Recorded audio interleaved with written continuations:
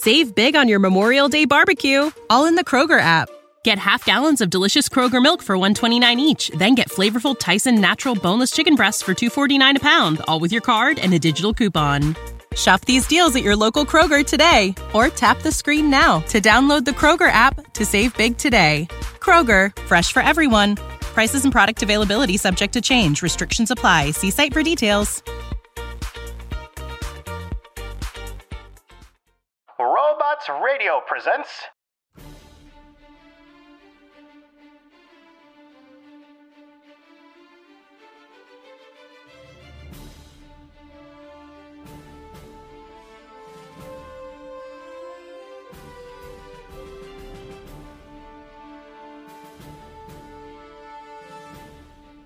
Hello, Guardians, and welcome to the Destiny Show podcast. We are on episode 15, and on today's episode, we invite Jarv from YouTube onto the show. We'll discuss his journey as a Destiny content creator. We'll discuss the Revelry, the upcoming Season of Opulence, This Week at Bungie, and more. On today's episode of the Destiny Show podcast. As a reminder, you can find the Destiny Show podcast on all major podcast platforms. We're on Apple Podcasts, Google Podcasts, Spotify, Stitcher, Anchor, Podbean, and more. You can also find us on the web at www.destinyshow.com, and you can find us on Twitter at The Destiny Show. So, first up, I want to welcome my co-host, Shadow Price. How's it going? Hey, it's going pretty good. There's a little bit of salt in the community right now, though. We're kind of going to get into that a little bit later because looks like Bungie might be messing with the few weapons that people kind of grinded pretty hard for, and it's funny because there's other salt. Like in the gaming industry too, like we were all waiting for P5S to be revealed today because we all thought it was going to be Persona 5 for the Switch. Well, apparently it's Persona 5 Scramble, which is like a Warriors. It's a Warriors type of game, like like the Dynasty Warriors, but with Persona characters. But it's also coming to Switch. But people are salty because they were expecting Persona 5, the original.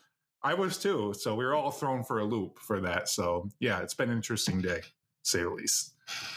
Well, what do we learn about assuming things? Oh, yeah. Age-old thing there. Right. So yeah, lots of cool things going on this week in gaming. And we also welcome Jarv. Welcome to the podcast, and it's great to have you on the show. Yeah, thanks for having me, guys. It's a late one for me. It's probably about 1 a.m. now, I think. But I'm here for the long haul. I've got my coffee, got my chocolate. So we appreciate you being here and everything. Yeah, we won't keep you too long. We'll push through at a medium pace. So that's okay. Shadow tries to control things here on the podcast. He tries to keep things moving smoothly. He's like that pledge master in college. Yes, drink that warm beer. Drink that piss warm beer. Whoa. Drink that Keystone Light. Chug. Hey, I like Keystone Light. Believe it or not, my buddy has it in like his kegerator at his house. And I never liked Keystone Light before, but this is the best Keystone Light I've ever had. Like on tap, ice cold, perfect. Really good. Man, now you're making me want to drink a beer. That's not right. This isn't the right time. You're gonna want to drink a beer after this Bungie Weekly update. Let me tell you. Yes. After this interview with The Guardian, where we talk to Jarv, you're gonna want a beer after this one. We're gonna share some stories. We're gonna learn more about Jarv and his awesome journey as a content creator, as a YouTuber with almost 5,000 subs, man. That's awesome. Congratulations. Cheers, dude. It's 5,000 in, well, just under 5,000 in 8 months. So yeah. Very cool. That's awesome. Yeah, it's been a pretty crazy 8 months. Just excited to see what the next next 8 months has in store, where I'll be at the end of the year. But I try not to think about the numbers and just focus on the next video. That's the Focus best. on Just the my content. Focus on the content. There you go. Yes. Mm-hmm. Yes. And for anyone who does not know Jarv, you should go check him out. We will have all of his info in the show notes at destinyshow.com. But he posts Destiny content on his YouTube channel almost on a daily basis. I feel like you post content multiple times a week. And he is a Warlock main, and his favorite activity in Destiny is the Shattered Throne.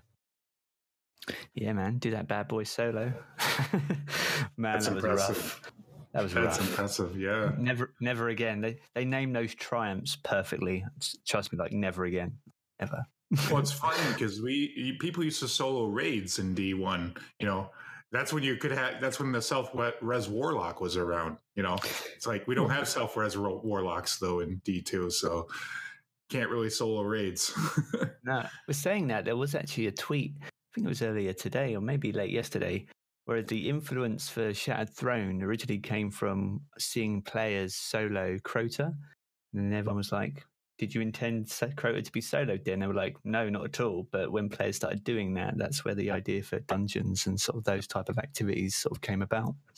Yep, I did. I've soloed Crota before. Yeah, that was a fun raid to solo. Yeah, man. I felt like, yeah. So let's start with the discussion with the Guardians, and we're going to put you on the hot seat here, Jarv.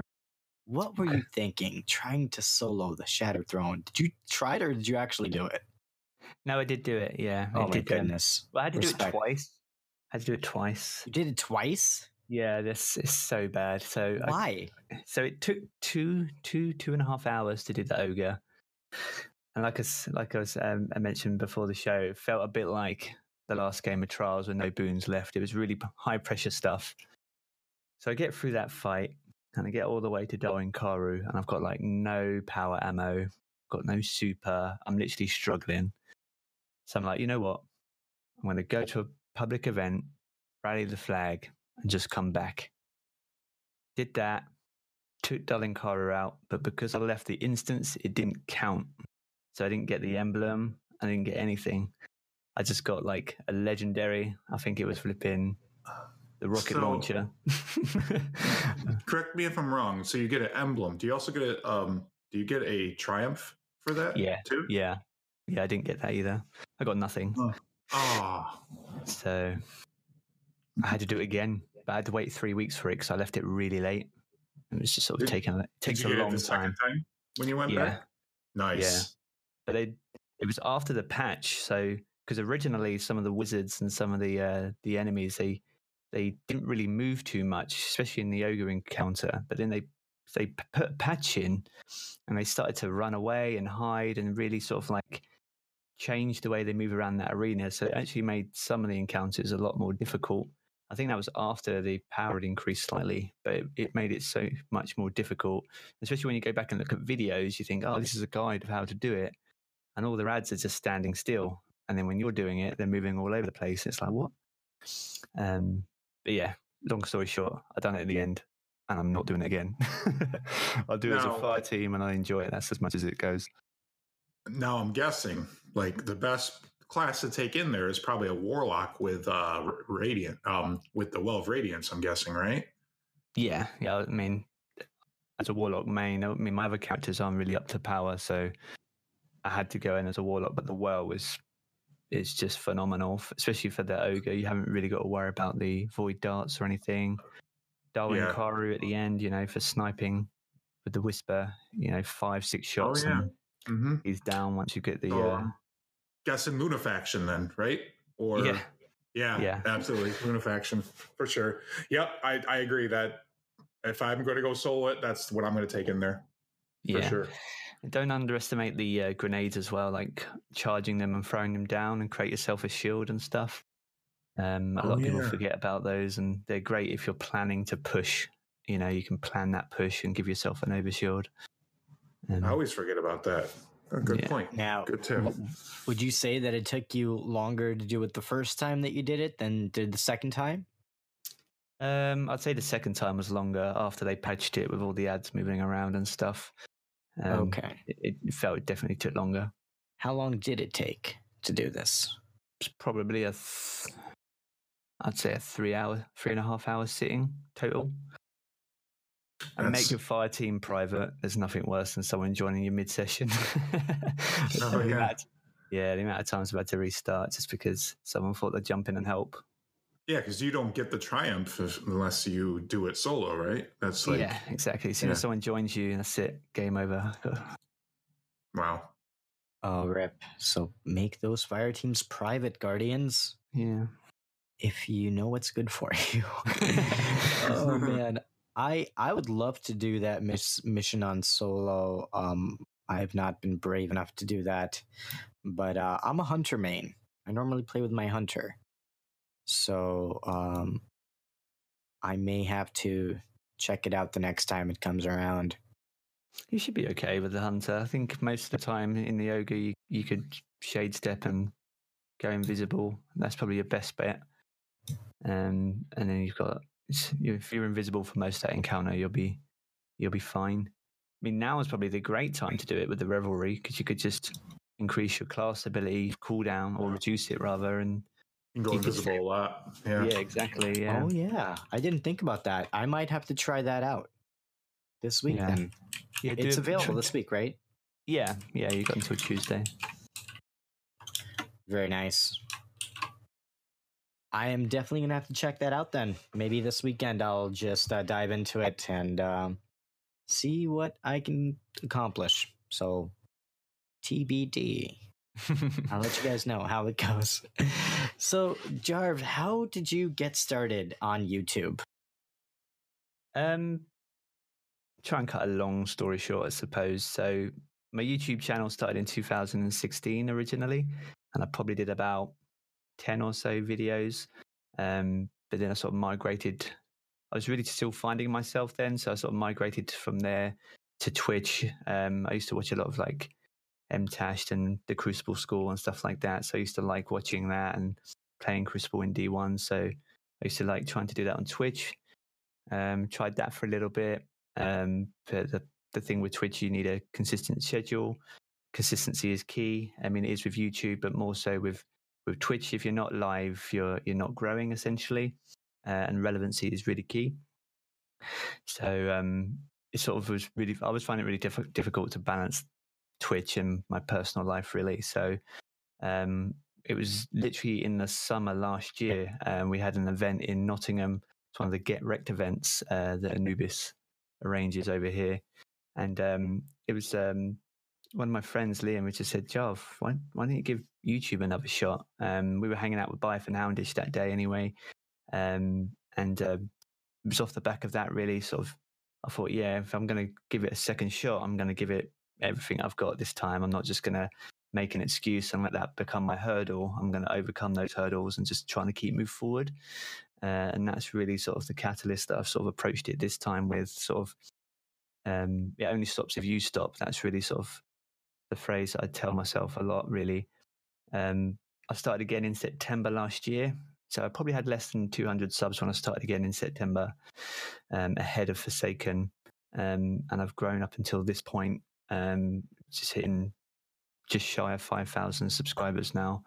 So yeah, September, October, November were crazy growth periods. It was just about being consistent, being regular, and trying to be quite quick with content as well, especially as things are coming thick and fast with new content. You want to be relevant, and you want to rank well in the directory on YouTube to, drive those views, and that's what drives your growth. So that's the sort of journey I've been on really, and I've tried to keep that consistency going.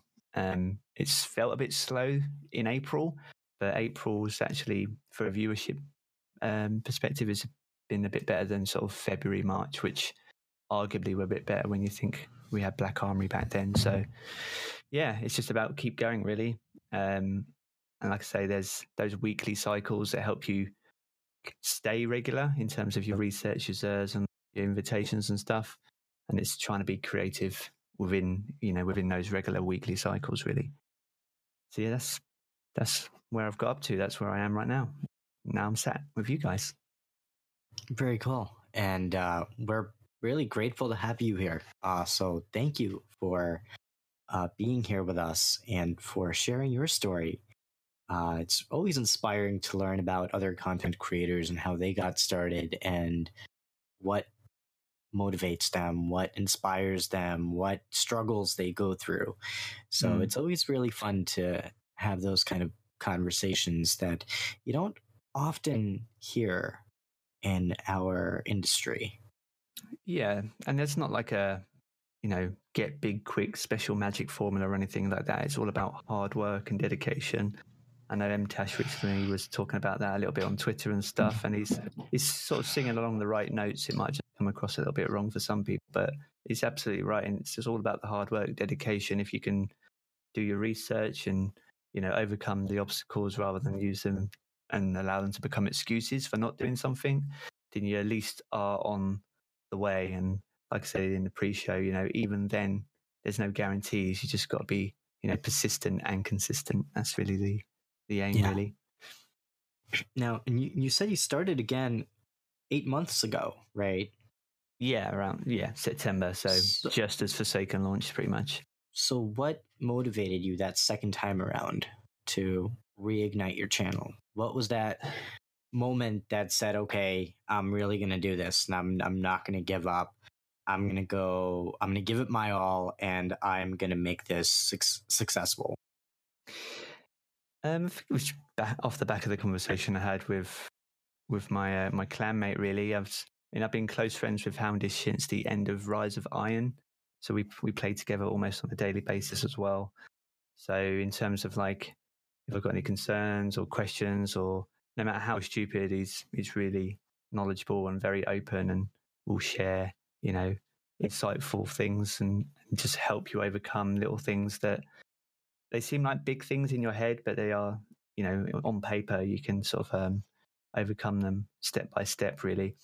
If you break things down into small pieces, you can overcome any large obstacle. That's pretty much how it pans out, really. And I think just trying to learn from previous mistakes when I started first time, and then make sure I don't make those same mistakes second time around. Correct me if I'm wrong, but during Rise of Iron, that's where Houndish's channel took off too, and everything, if I'm not mistaken, right? Yeah. Right. So when we started playing together, he had probably about 30,000 subscribers. Oh wow, yeah, he shot right up there then. Yeah, he's at about 400 and 400, something. yeah, 400 and change for sure. Yeah.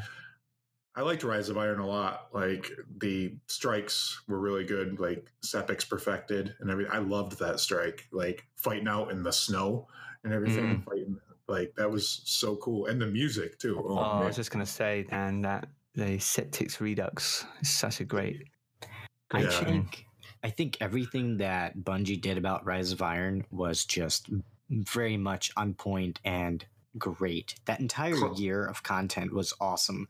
Climbing the mountain. Climbing that mountain, that entire social space, in my opinion, still to this day is the coolest social space that we've gotten in the game. And the raid was really fun and challenging too that we got with Rise of Iron. Raid. That was a good raid. Yeah. Yep. See, I've often thought with Rise of Iron, so the social hub, you've got basically the Crucible map right there, and like Vostok. Yeah, you got Vostok there, right? So I don't know anything, but like a lot of people feel that it was in D1 and then it's in D2 Vostok, so it's cycled content. But actually, a lot of what was in Rise of Iron had already been, well, it should have been part of what D2 became, but they needed to obviously fill a gap, which is what Rise of Iron became. So I sort of feel like, actually, did Vostok get taken out of D2 and put into D1 to create a social space off the back of that? Was it the absolute opposite? But we'll never know. I'd love to play the original D1, but we never will. But here we are. I really hope one day that Bungie releases Destiny 1 on the PC so that people can really enjoy Destiny 1 the way that it was intended without any hardware limitations. Mm-hmm. I totally agree. That would be pretty awesome. Now, Jarv, so since you started on YouTube, who inspired you the most to create content and to become a content creator yourself? Oh, that's a good question.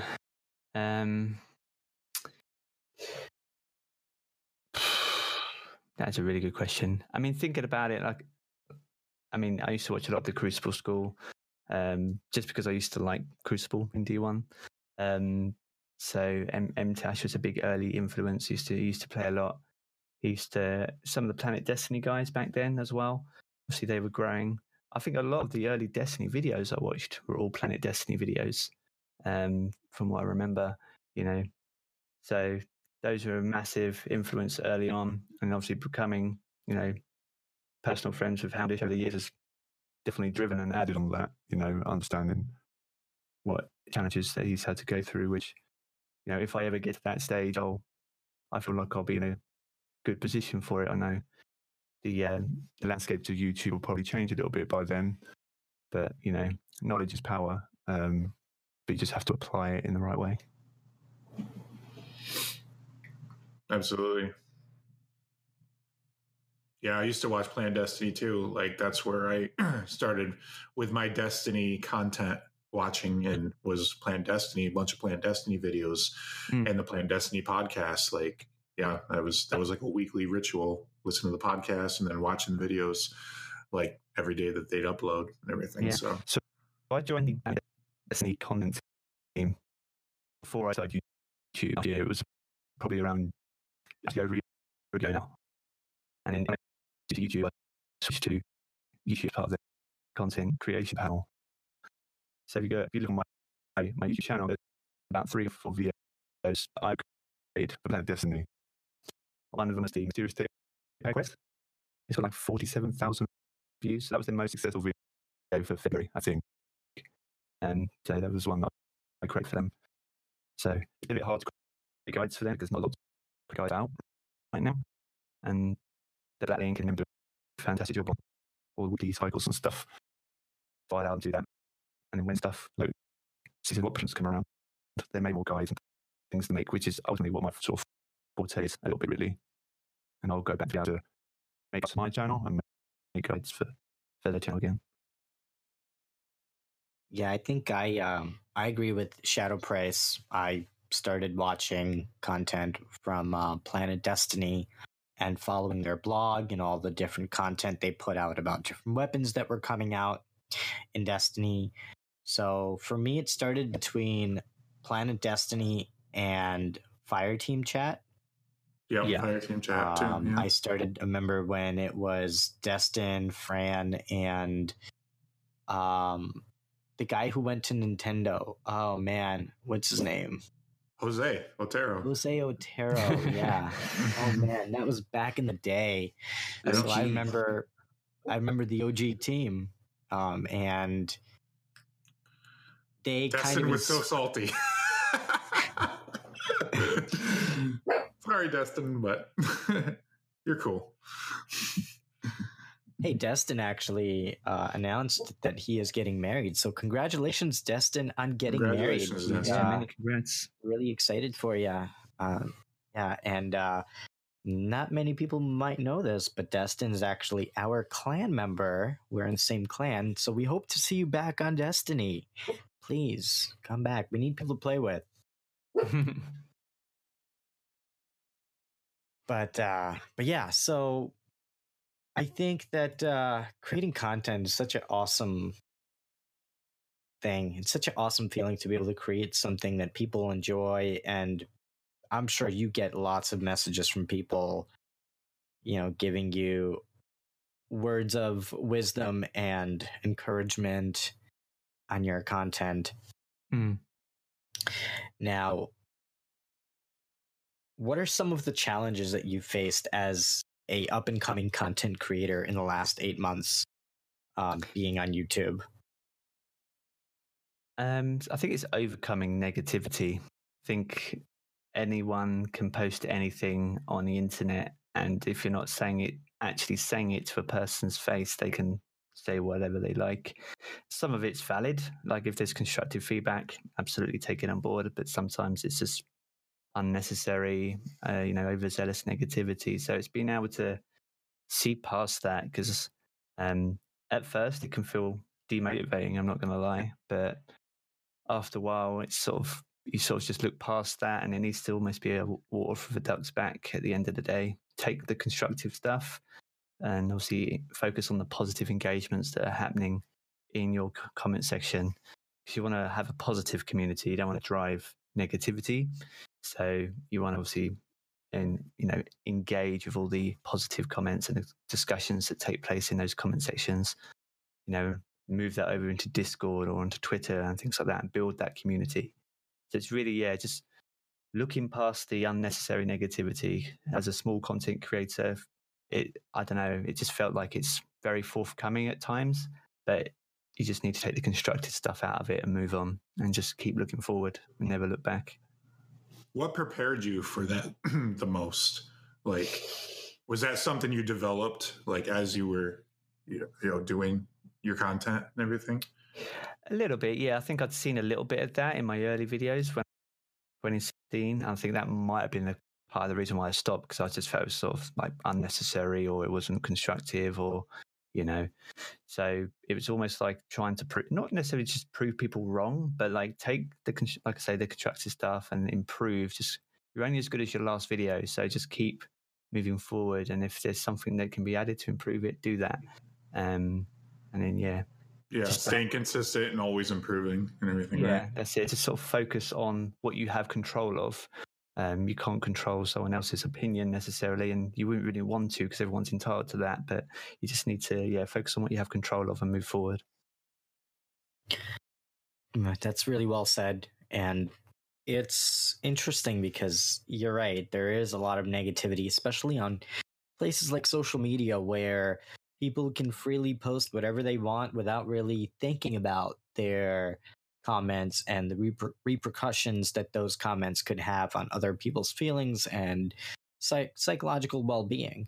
And I have noticed there be a lot of negativity, especially in the Destiny community, because people are very passionate in Destiny with how they expect for the game to evolve and what they think the game should have and what they think the game shouldn't have. And I think sometimes we let our passion get in the way, and it affects how we behave online sometimes.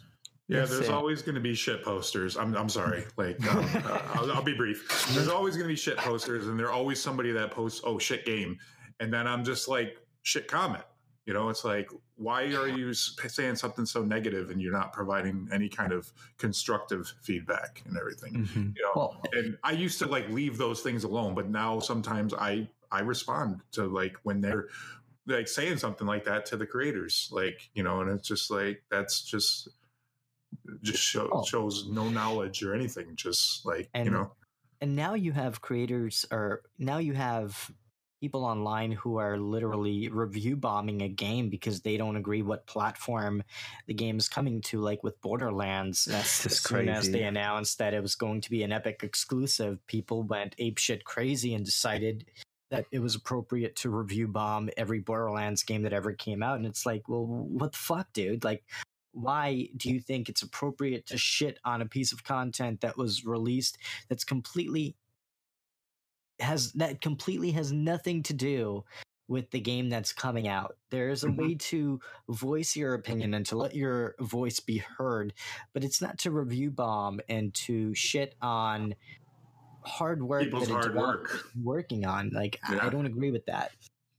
Just look at Anthem, dude. Like, that must be so difficult for BioWare, just to, imagine how that feels to try and motivate yourself to go to work every day, knowing that, just go on their Reddit, dude. Like, you just can't even go in there. But there's nothing constructive in there, really. I find it baffling. I think the game, from a core perspective, has the basis of a great game. Yes, there's a lot missing, but like you said, all this shit posting doesn't help. It needs to be constructive, and that's how the studio can move forward. Now, what are your thoughts on games like Anthem and the whole situation that's going on with BioWare and the reporting that Jason Schreier had done on the game and the the publishing side of things. Mm. It's almost like deja vu, isn't it? With like the influence of Activision over Bungie. It's sort of over the years, it's quite evident that publishers tend to have a heavy influence over the developers, and unfortunately, there's normally a financial implication to the developers if they don't meet deadlines or and things like that. So, sadly, it doesn't surprise me, especially if how long the development cycle was for Anthem. What was it, 5 years, if not more, 7? I think it was. Doesn't surprise me. Like EA would need to get that money back with all the money they've invested in the game. So it's sad, but it doesn't surprise me, unfortunately. And it probably won't be the last time, in fairness. It's kind of like EA was finding out that, Bungie was doing a shared world shooter. And then they're like, oh, we need that. That's something we need and everything too, Well, Anthem originally was like a survival game. There wasn't even a flight in it. So it's, so they changed that during development then. Yeah, exactly. So it's changed so much, but for me, like, they needed to get the game out. And is it any worse than what Destiny 1 was when that first launched? I mean, Destiny 1 got heavily critiqued because of its lack of story, but actually Destiny now is probably the strongest from a narrative perspective it's ever been, with all the lore and everything that it's done. So it just goes to show you can bounce back, but Destiny's just it's a 5-year plus cycle we're on right now. And Anthem can do the same. It's just going to take time, and the publisher needs to stand by the developer. See, the reason why Bungie was able to bounce back, like, people, like, we knew how fun the game was. Like, when we were playing vanilla Destiny and getting all this awesome loot, it was fun. It was a lot of fun. Yeah, the story wasn't, like, it was disjointed and everything, but the game itself was fun. Playing with our friends was fun. It was fun to sign on every day and everything. Yeah. I think Bungie invested a lot of time in late development to how the game felt to play. They wanted it to feel good to play. And we're sat here now, and it's just created so many long-term real friendships, beyond gaming. Absolutely. That, you would never or normally see, in a game like Destiny. Yeah, I think the friendships that I've developed in Destiny were stronger than any other game that I've ever played. I've met so many people playing Destiny, from playing raids to playing Crucible activities like competitive. And we're going to talk a lot more about competitive later on in the show, because I'm sure we'll have some things to say about that. Why, Bungie? Why? Right? The friendships that you develop, like the very first time that we fought Fogoth Strike with green and white items and armor equipped. It was a challenge. It was difficult, and you gained so much respect to the other people in your fire team. Or the very first time that you did the Vault of Glass. Yeah. Or all the other raids. Think back to when you booted up Destiny 2 and you had that really iconic introduction showing your fire team going through all of the different activities, and it shows who you went into the raids with and who you completed the raids with. Like, those were special moments in Destiny that I don't think too many games are able to replicate. No. And that's what keeps me coming back to Destiny each and every time, with every content release, no matter what they come out with, no matter how well or poorly it does with reviews. I'm always there day one to purchase that content, to enjoy that content with my friends, because of the people you get to play this with, and this awesome feeling of playing something new on that day one when the new content drops. It's so awesome. So, Jarv, what would you say is your favorite Destiny moment? It's a biggie, isn't it? I would probably say it was when I was in one of my previous clans. So I run a clan now, but and I have done since 2017. But back in Destiny 1, I was part of a different clan, and one week we sort of decided to do a raid race. So you had to do Fog, Crota, and King's Fall. So you had to do them back to back. You weren't allowed to use any cheeses. You weren't allowed to skip any jump puzzles. Everyone had to do everything. One person had to stream from each team. So it's all very like, okay, everyone's sort of keeping an eye on each other, making sure everyone's doing what they need to be. So I've got quite a close group of friends online, and I have done for 5-6+ years now.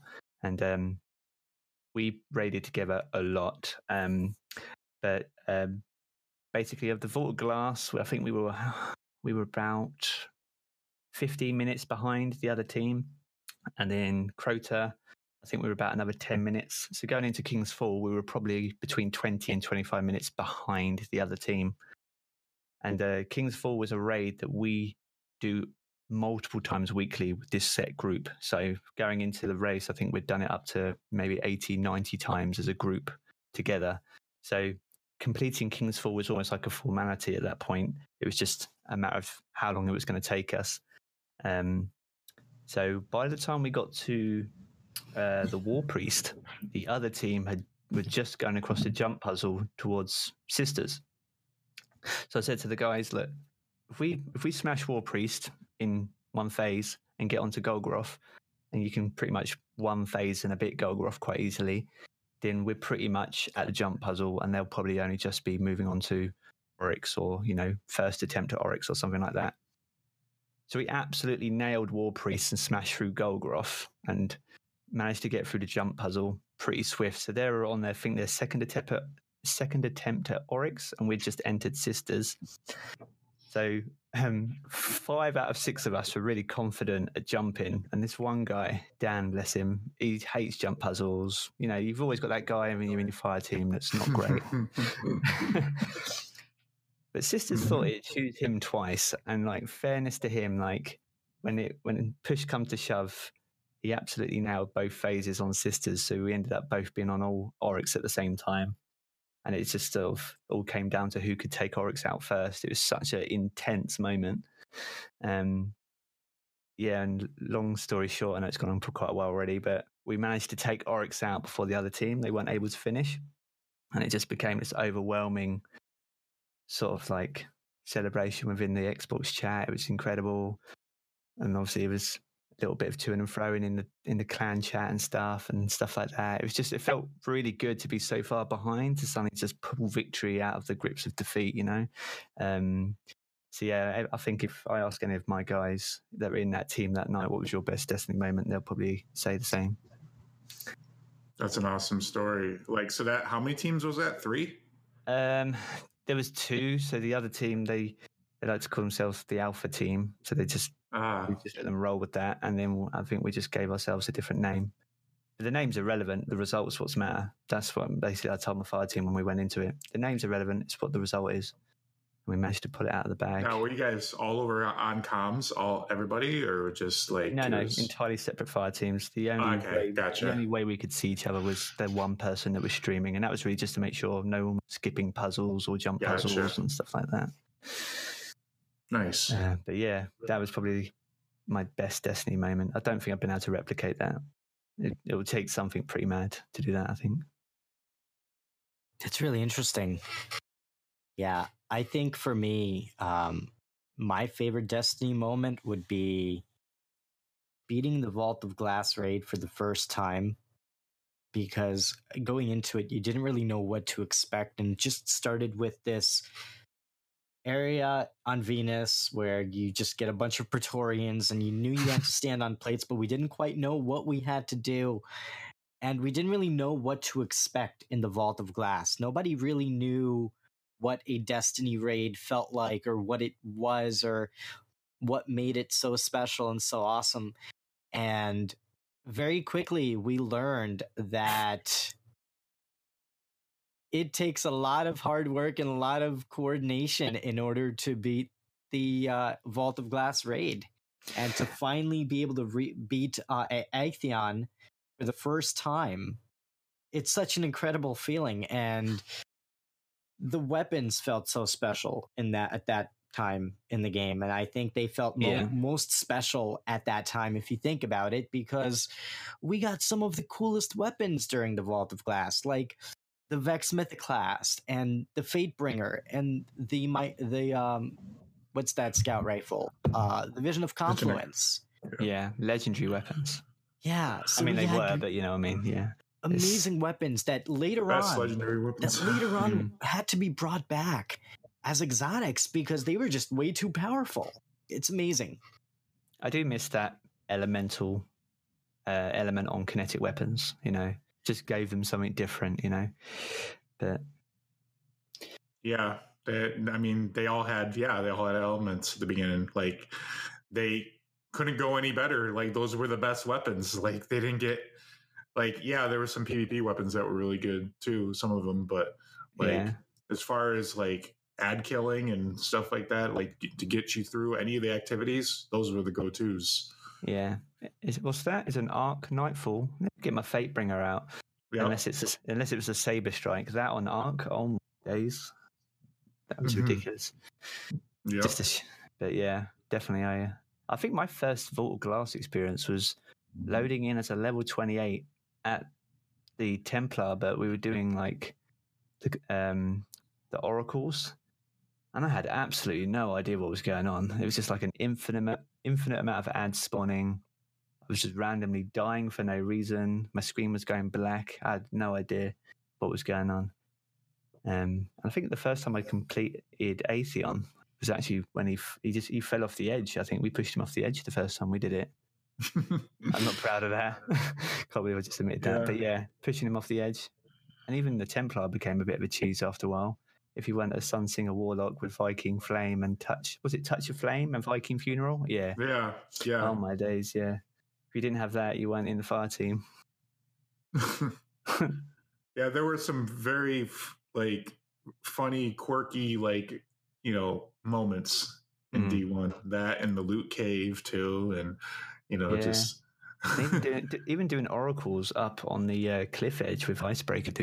Just like it was never intended to be that way, but that's why they extended the refresh rate for the magazine on Icebreaker. But yeah, there we go. That's really interesting. Yeah, it's been a really incredible journey as a Destiny fan for me personally. Anyways, I think that I've had some of the coolest moments in the game, and it's been really fun, really wild to see the game evolve over the course of the many years that Bungie's been working on Destiny. It's crazy to think that the game came out in 2014, and we're on year 5 now. It's crazy. Time flies when you're having fun. Oh, absolutely. Absolutely. Now, Shadow Price, what's your favorite Destiny moment? I think it's a tie between, Vault of Glass, first time, and going flawless in Trials of Osiris and everything. Like, that was a big one, too. Feeling. Wait, what game mode was that again? Trials of Osiris. Oh, that. Oh, yeah. I remember. I know. Rip. Right. Like year 1 Trials, season 1, or the beginning of Trials when it first came out was awesome. The weapons were great. Like the Jewel of Osiris, the Summoner, the Messenger, Tomorrow's Answer. Great weapons. Like they kind of fit that VOG feel because they were so good.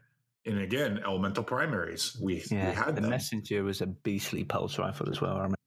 Yes, it was. It was the better Hopscotch Pilgrim because Hopscotch was really good too, and I had that as well. But I'd have to say it was a tie between those two. Man, I miss Doctrine of Passing. That was a pretty crazy. Yes, Doctrine of Passing. I remember that gun. Oh, man, I miss the weapons in D1. That was so good. Pope or Breyer refers to it as the Doctor of Passion. Nailed it. So true. Burning Eye as well, the scout rifle. That was a great scout rifle. I used to use that in the Rafa machine all the time with explosive rounds. Fantastic. Oh, yeah. Mm-hmm. Those were some good times. The nostalgia feel right now is crazy. So, Jarv, looking forward into the future of Destiny, what do Mm. you hope to see in Destiny with the upcoming Season of the Opulence and this fall? It's a really important time for Destiny right now. I think Season of Opulence is sort of the end of the first annual pass, isn't it? So I think a lot of that would have already been mapped out with Activision. It's just about fulfilling that. So it'd be interesting to see what narrative direction they take that in and whether that's something that leads into the fall. I think that was something I felt like they missed when D1 came to an end, is some form of narrative that sort of went from one to another. It was sort of cut off and start fresh. So this will sort of fill out probably the Callus storyline a little bit more and the progression of that.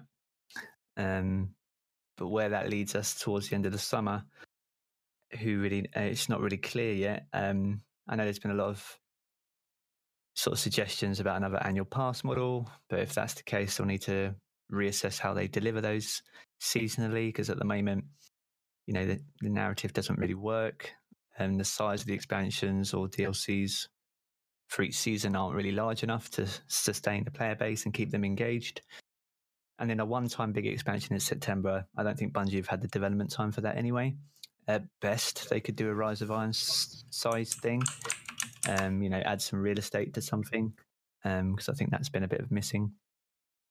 But we'll see. I think the way I look at it, I think one model that's not really been suggested but would be, actually, what if we take a large expansion that's actually delivered over season? So you've got that continuous narrative from season to season. People invest in the game as an annual pass, say $40, which is the same as what expansion would have been for Forsaken, but then that's delivered over the course of a year, season on season. And then that leads you into what D3 would be. That be the start of the narrative story arc to D3, which would be the following, or 2 years, September, something like that. So they could probably do that, because whatever they do in September, they're going to hit Borderlands, which was the original looter shooter. So there's going to be an impact there. It just depends on what they deliver, depends on how big that is to them. But nothing will kill Destiny. The only thing that would take Destiny out would be Bungie and Destiny itself, really. You see those stories, is this a Destiny killer? But it won't be. The only thing that would end it would be itself, in my opinion. That's my opinion.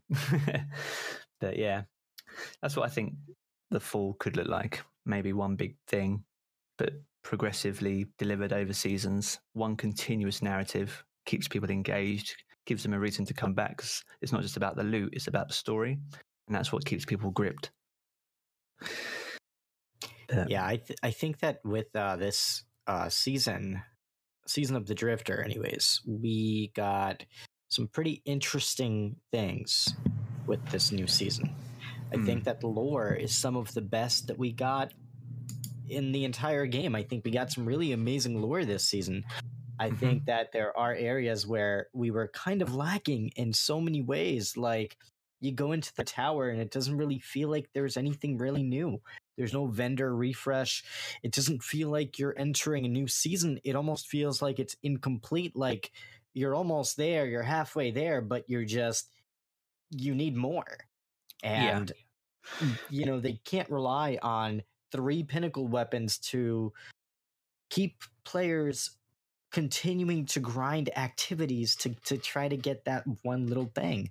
I think the process needs to be rewarding. And I know you mentioned Borderlands, and I've been going back to Borderlands lately and replaying Borderlands 2. And it's incredible, as I'm playing through that game, I feel like I'm being rewarded at every step of the way. I don't feel like there's a drought of me feeling like I'm being respected with my time and I'm being rewarded in such a way where I'm having fun throughout the entire journey, and not just from, starting the activity and getting whatever pinnacle weapon you are trying to grind for.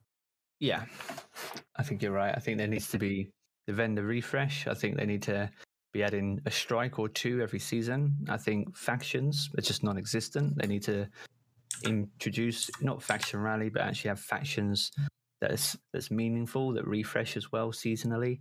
Maybe it's a rank that resets seasonally, like it's a faction wars and which was originally what was supposed to be in D1, but never really came around. It was in the original development of the game. But factions are a massive missed opportunity.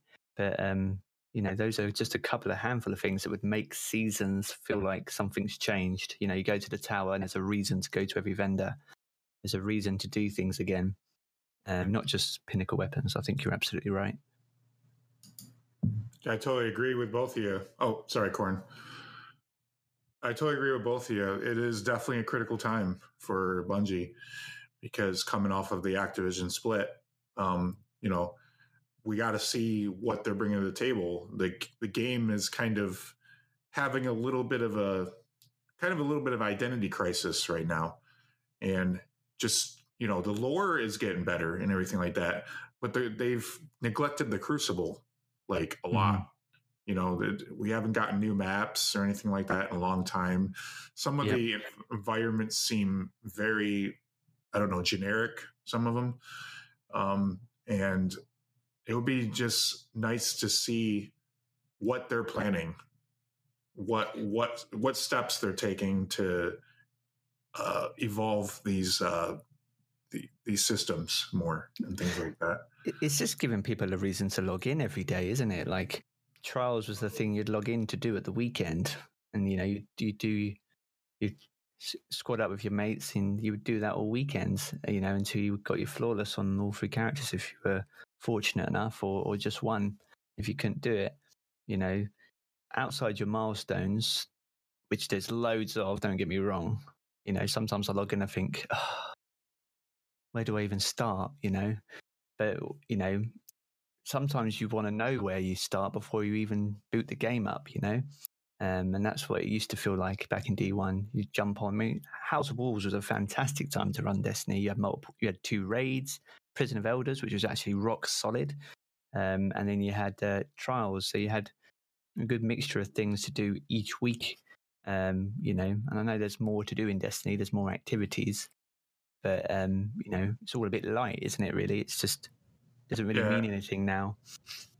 And Corn was right. We need more interesting loot. Like, Borderlands, how they have their loot they have just so much of it. Like, I feel like they could do a lot more with the loot and everything in Destiny. You could do more with the power level too. Like, just having a 50 increase each season isn't a good reason to have a new season. Like power level doesn't matter at all, really. It's just a way of locking you out of the new content and giving you a reason to play it, really. Because how many times have you gone into a really a normal strike? It's maybe about a 300 strike, and you get absolutely nailed by something in the distance, and it's like I'm like 400 power levels higher than him, and I got like 2 shot. But if the shoe was on the other foot, it wouldn't be the same.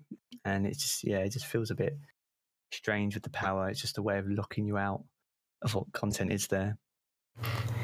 Yeah, I think right now Bungie, they're doing certain things really well in the game, and I definitely love Destiny regardless of the things they're doing right and things they're probably needing to improve upon. And I think a lot of things will change with Destiny 3.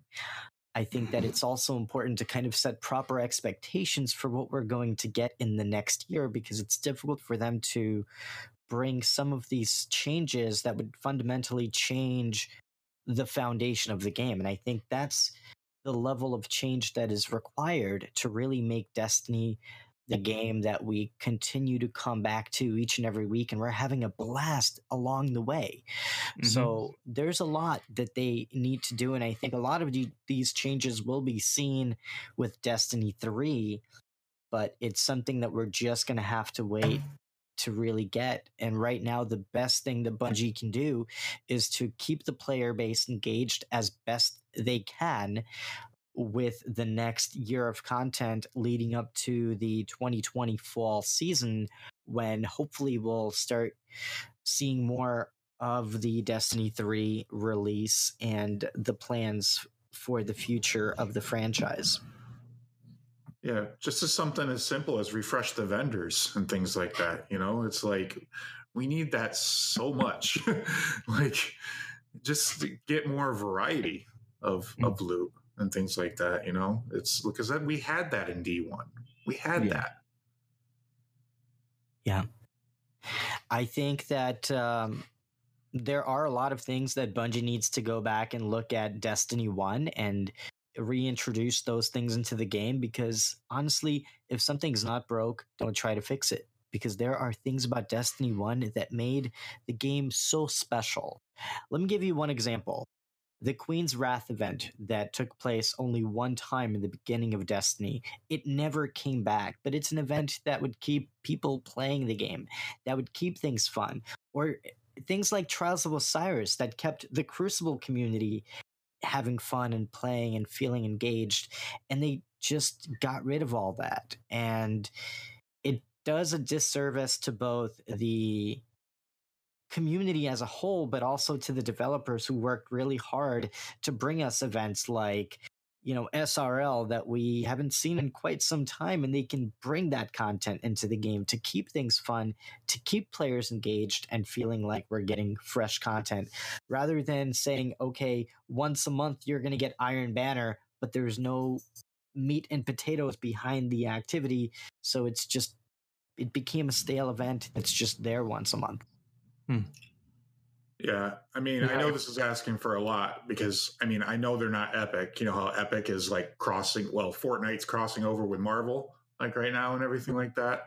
It'd be nice if like Bungie could like cross over with something, like Destiny could cross over with something, just to freshen it up. It'd be something pretty cool. I don't know who would they cross over with. Who do you think? What do you think would be the most logical game that they could cross over with?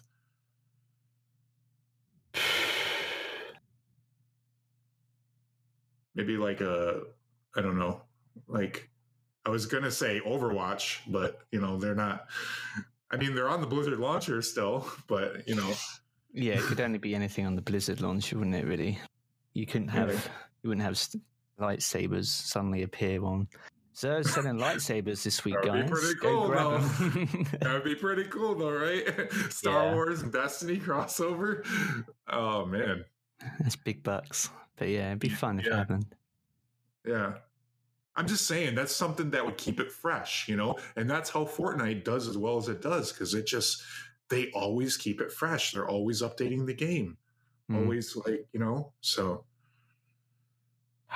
I really like what they're doing with activities like the Verdant Forest, because those are fun, replayable activities that you can replay in the game.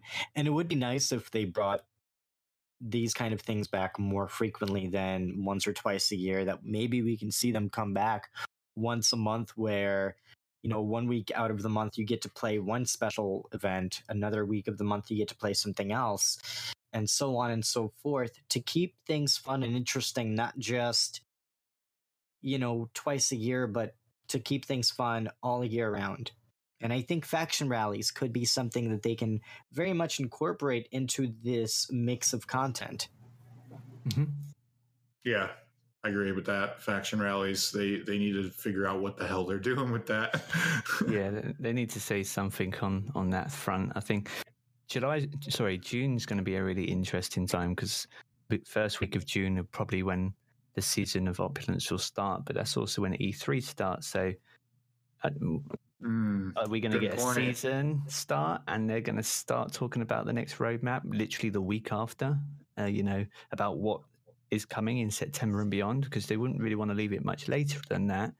But then if they are going to E3, they wouldn't want to go to E3 with nothing. So that's interesting. It's going to be interesting to see what they do in June. And where are they going to show up, since PlayStation's not there this year? Yeah, exactly. PlayStation's not there. I don't think Activision's going to be there either, if I'm not mistaken. Are they? No. But then anything they show would be off their own back anyway, right? They'd have to go as a standalone developer. So that's right. Yeah. Corm seems to think that they're going to show up on Microsoft's stage, but yes, and we have sushi on the line, so this is going to be really big. It's critical. Well, look, my feeling on this is that both Microsoft and Bungie are both in a position where they kind of need each other. Yes, we have Halo 6 coming, or whatever they call it, Halo Infinite. But I do think that Microsoft needs more exclusive content. They lost Call of Duty to Activision, and PlayStation too. Yeah. Would Bungie Well, that's do essentially Microsoft Activision again, though? PlayStation. Yeah. Would Bungie go back to Microsoft? Because I think when they left Microsoft, they celebrated like the same they did when they left Activision. So That's what I heard. Well, Mhm. look, Would they if do you that think again? about it, they could be in a different position now than they were before, right? It's a different era. They're in a different generation right now, right?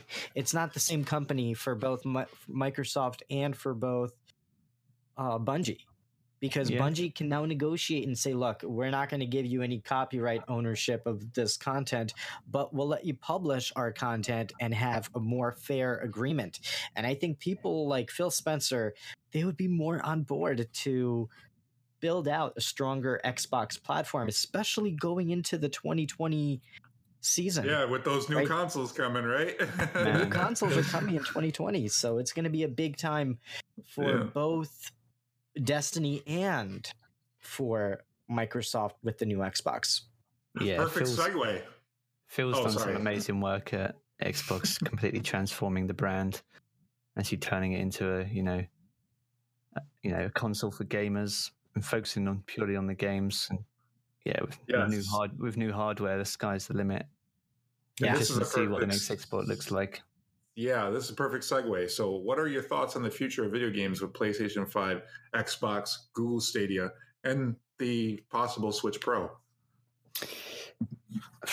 I think hardware aside, it's all about getting that some form of cross-save, cross-play in there. You know, if they side with Microsoft a bit more, they might get PC, Xbox cross-save, cross-play maybe.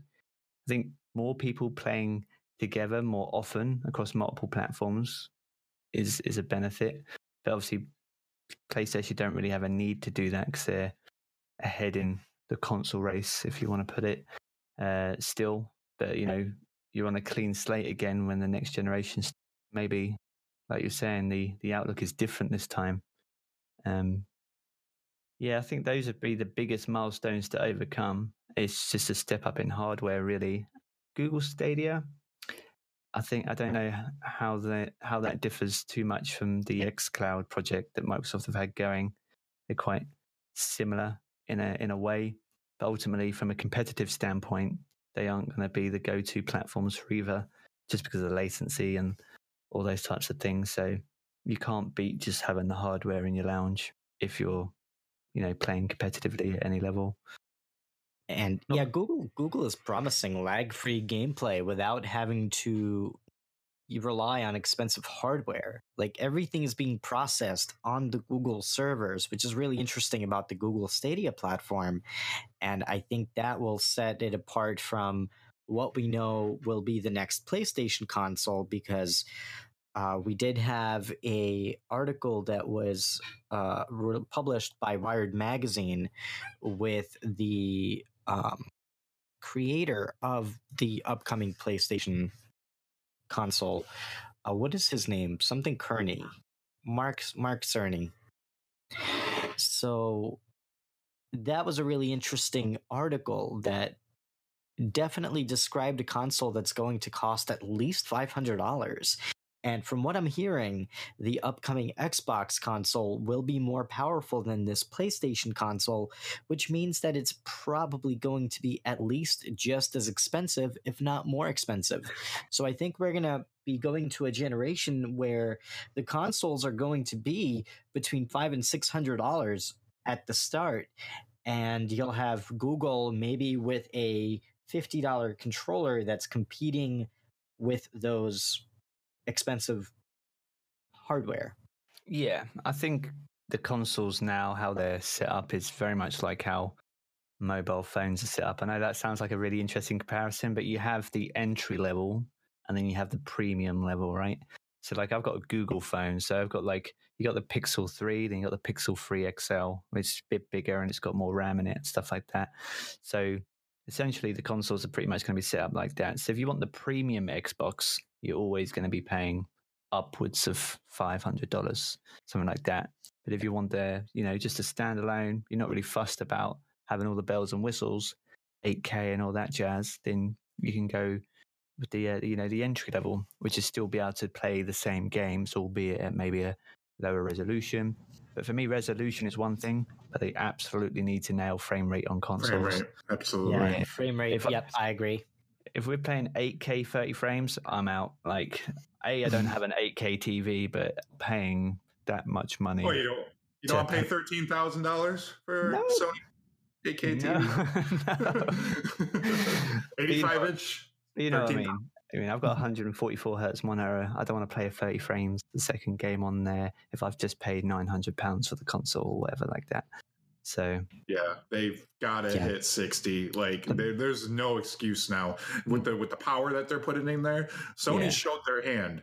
Went now, and I bet you Microsoft's really happy about that because they're like, yeah, we got this. We're gonna be 83. We're gonna show off our specs. We're gonna talk about all the developers that we signed last year that they're making these games for us and everything. So it's gonna be interesting. So Jarv, what are your thoughts on the Switch Pro that was rumored to come out? Because Nintendo is doing something very unique with their platform, where you can play at home with a console and a TV, or you can play on the go with a more portable form factor. Yeah. Do you have a Switch at all, Jarv? I don't personally, but I can see what market they're going for. It's all about accessibility, right? Play anything, well, not anything, but play anywhere, at any time. Play anywhere, you want to play at home, play on your travels, you can do that. Whereas the other two, PlayStation and Xbox, don't currently do that, although they're trying to do it with cloud services, and multiple devices and things like that. Whereas the Switch is like, no, actually, you just use the same thing that you would use at home. You just take it with you. So, I haven't looked too much into the Switch Pro personally, but Nintendo absolutely are probably doing what's right for them because they sort of stepped aside from the main console race a few generations back, really.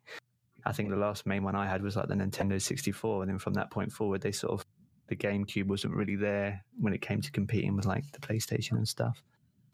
So, well, here's a fun fact about the GameCube. It was actually more powerful than the PS2. Believe it, it was basically on par with the Xbox, the original Xbox. The difference was, though, the storage medium. Again, they shot themselves in the foot with the storage medium. They used the mini discs that were only 1.5 gigabytes in size. I remember them. I remember mini discs. Hey, fun fact, I actually had a mini disc player back in the day. Wow. I wish I kept it. I didn't keep it. But it would be a cool little piece of technology to look back now and see how far we've come. Yeah. Yeah, it's going to be interesting to see how, Destiny 3 is going to be on the new consoles, because we're assuming that Destiny 3 is either coming in the fall of 2020 or the beginning of 2021, right? Yeah, I would probably say fall 2020, I think, which would fall directly in line as almost a launch aside new hardware. But then that being the case, they'd be in the same position they were with D1, right, where they had to develop it for a old generation and a new generation. So that's it. So it's whether the current Xbox and the current gen consoles are going to hold it back, because we saw that towards the end of D1's life cycle where the Xbox couldn't really do like King's Fall that well or at all and stuff like that. So yeah. Now, Jarv, we know that coming in June we will have the new season of the Opulence. How can the Guardians better prepare for the new content that we're going to be playing? Because we know we're going to be getting a new raid. So that's going to require some preparation and some work to make sure that you're on that level, that you're ready to go on day one to play that raid. How do you recommend the Guardians get prepped to play the new content this June? Man, you just stole my next video idea. No, I'm joking.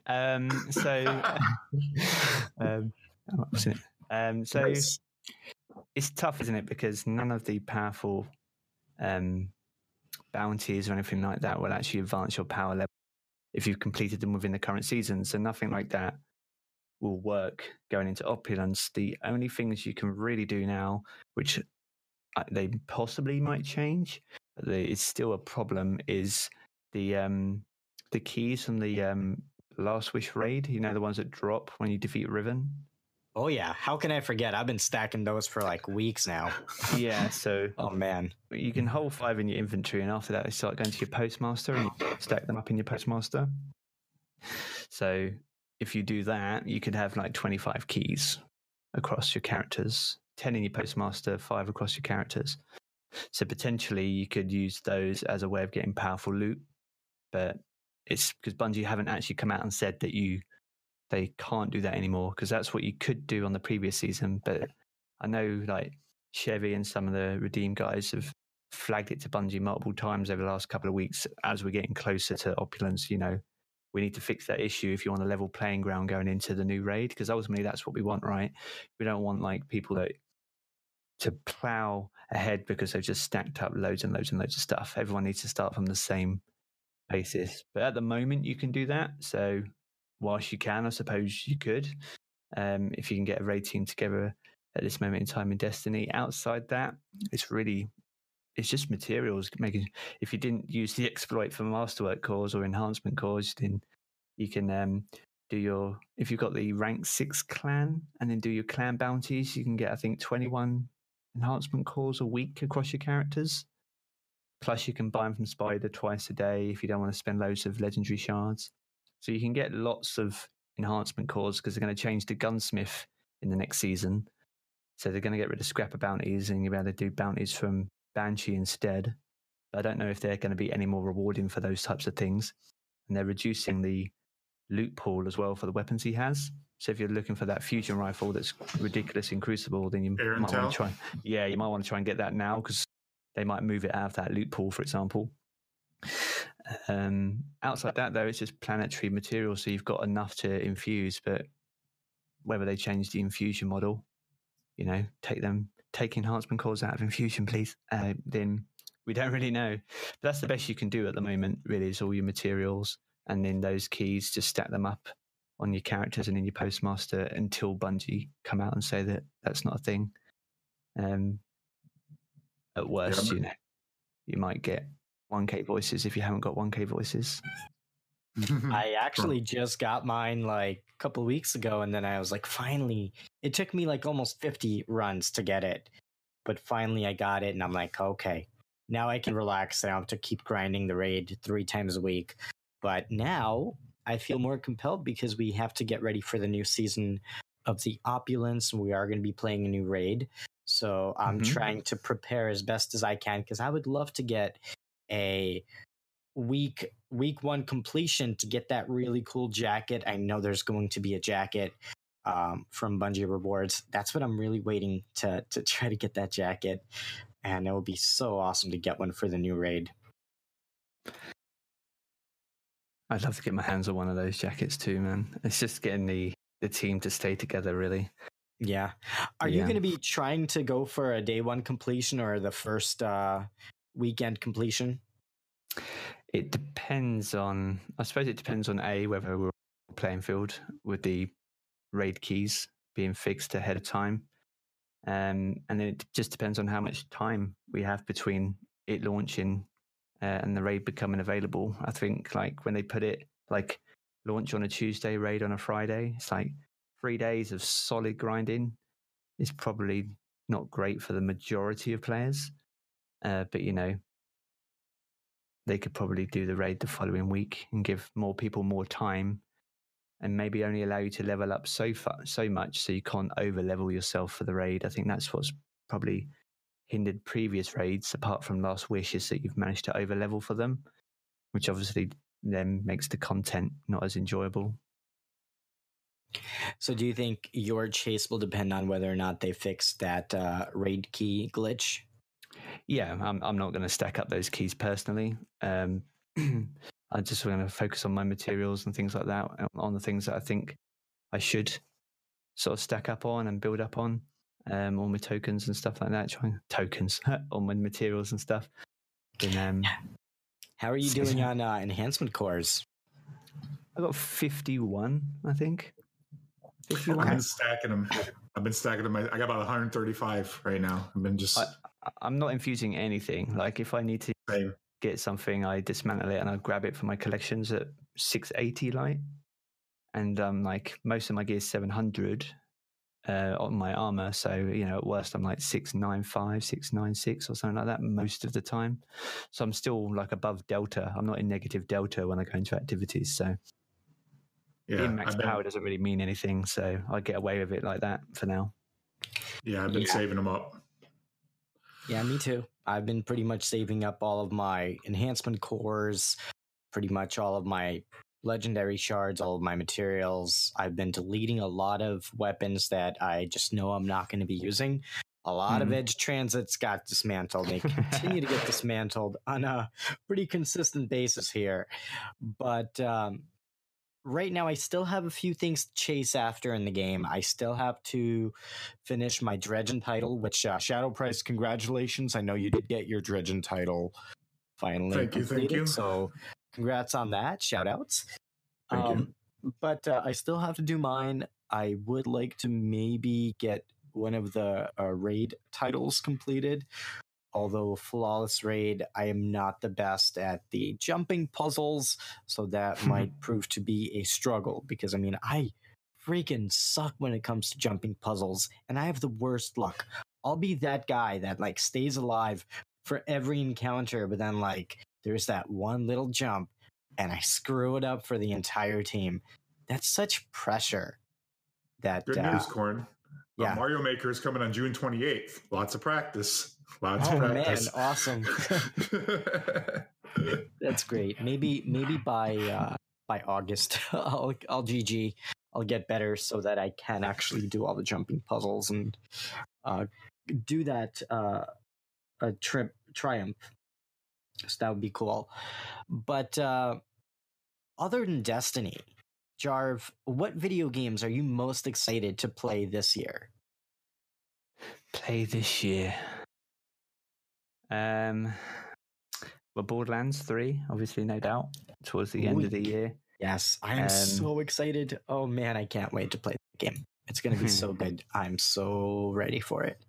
I've got Division 2, but I haven't really dabbled too much into that just yet. I've been dabbling in a few indie games lately. I'm focusing on sort of the co-opetition genre, so it's not BR game per se, but there's like the Cycle, which is like it's a PvE VP game essentially.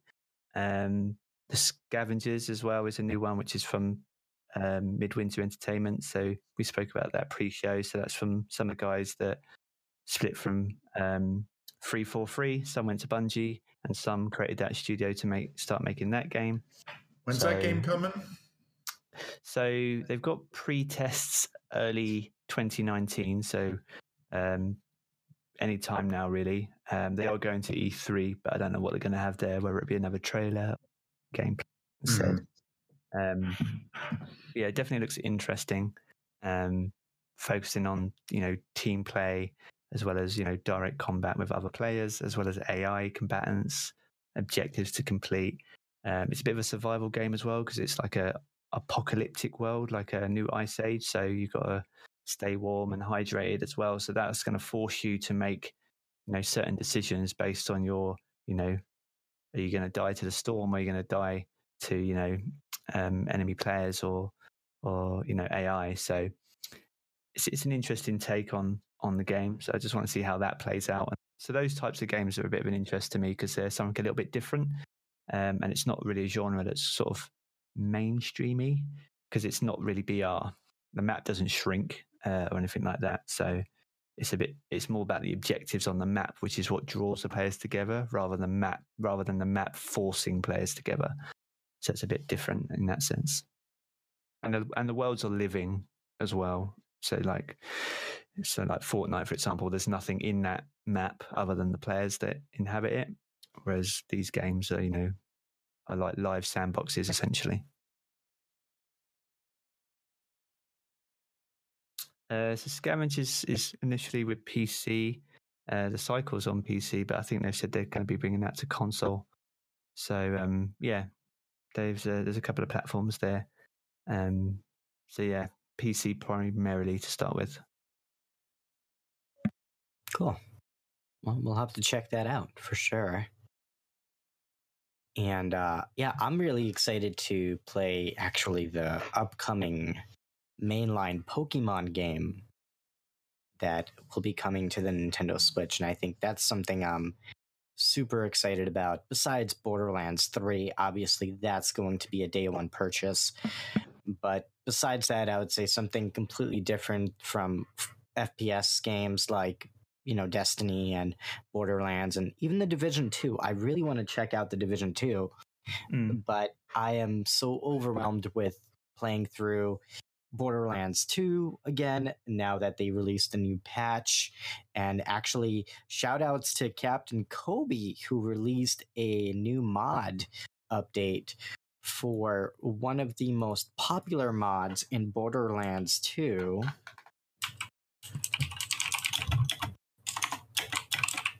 Let me just find the name of it.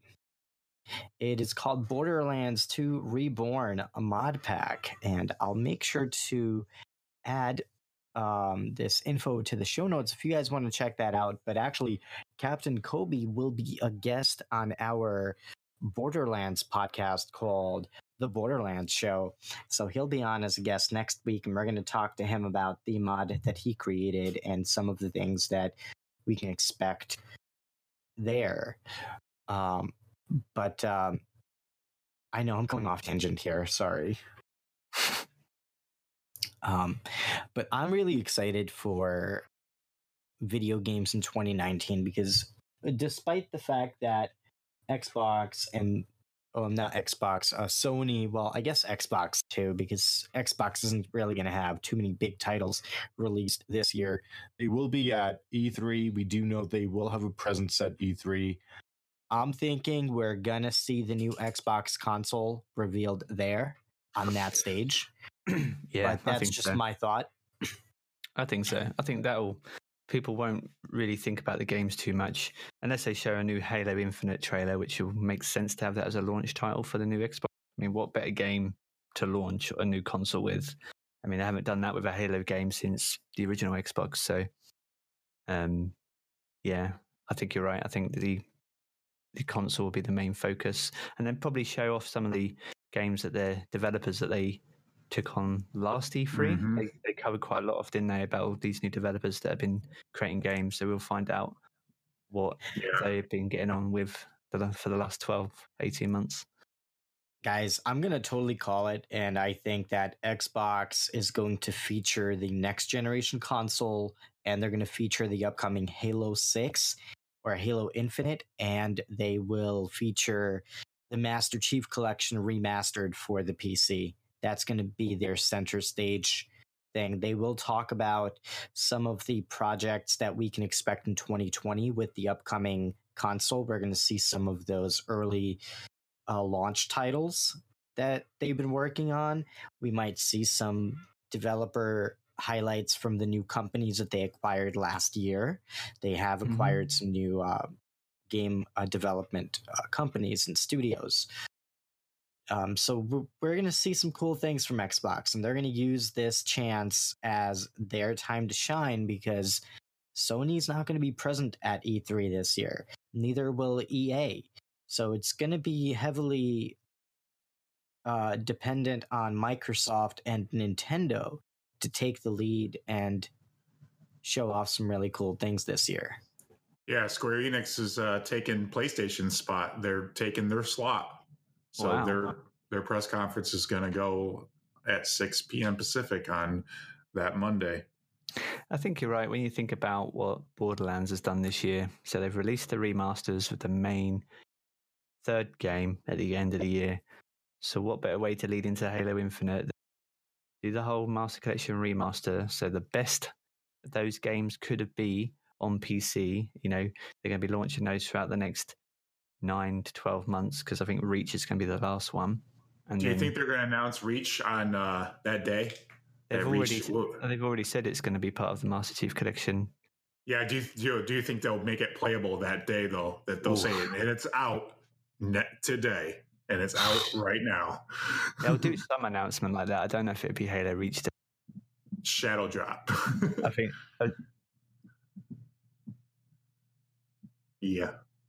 Oh, no, go ahead. No, go for it. I was going to say, I think that they totally would shadow drop Halo Reach on PC the day that they have their E3 announcement. The reason why I say that is because they actually started inviting people already to beta test this content. So if they're doing that so early on, they must have it ready to be a playable thing in the game. And for a remake, we know that it's something they've been working on for quite some time. So it's not like they're building out a whole new platform for people to play on. They're upgrading their current platform, which I think it's going to make it a little bit easier for them to release the game. So I think it would be a perfect time for them to release the Halo Reach part of the Master Chief Collection during E3. I think that would be something quite perfect for them to do. Well, we've got only 46 days to find out. Yeah. Exciting times. Yeah. So before we dive into... Hey, what about my video game that I'm most excited to play? What are you most excited about, Shadow Price?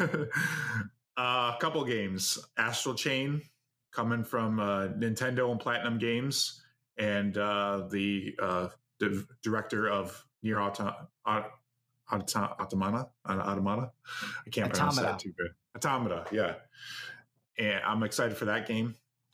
I'm excited for Dragon Quest XI for the Switch version. And I know a couple of these are Switch games. I'm actually excited for also, Master Chief Collection for PC. And what's the other game? I was just thinking of it. The Outer Worlds. That's Obsidian, and Microsoft owns them now. But they were developing that game, so it was already going to be multi-plat and everything. It looks like a more interesting Fallout to me. So, and Obsidian's known for their good development studio. I think so.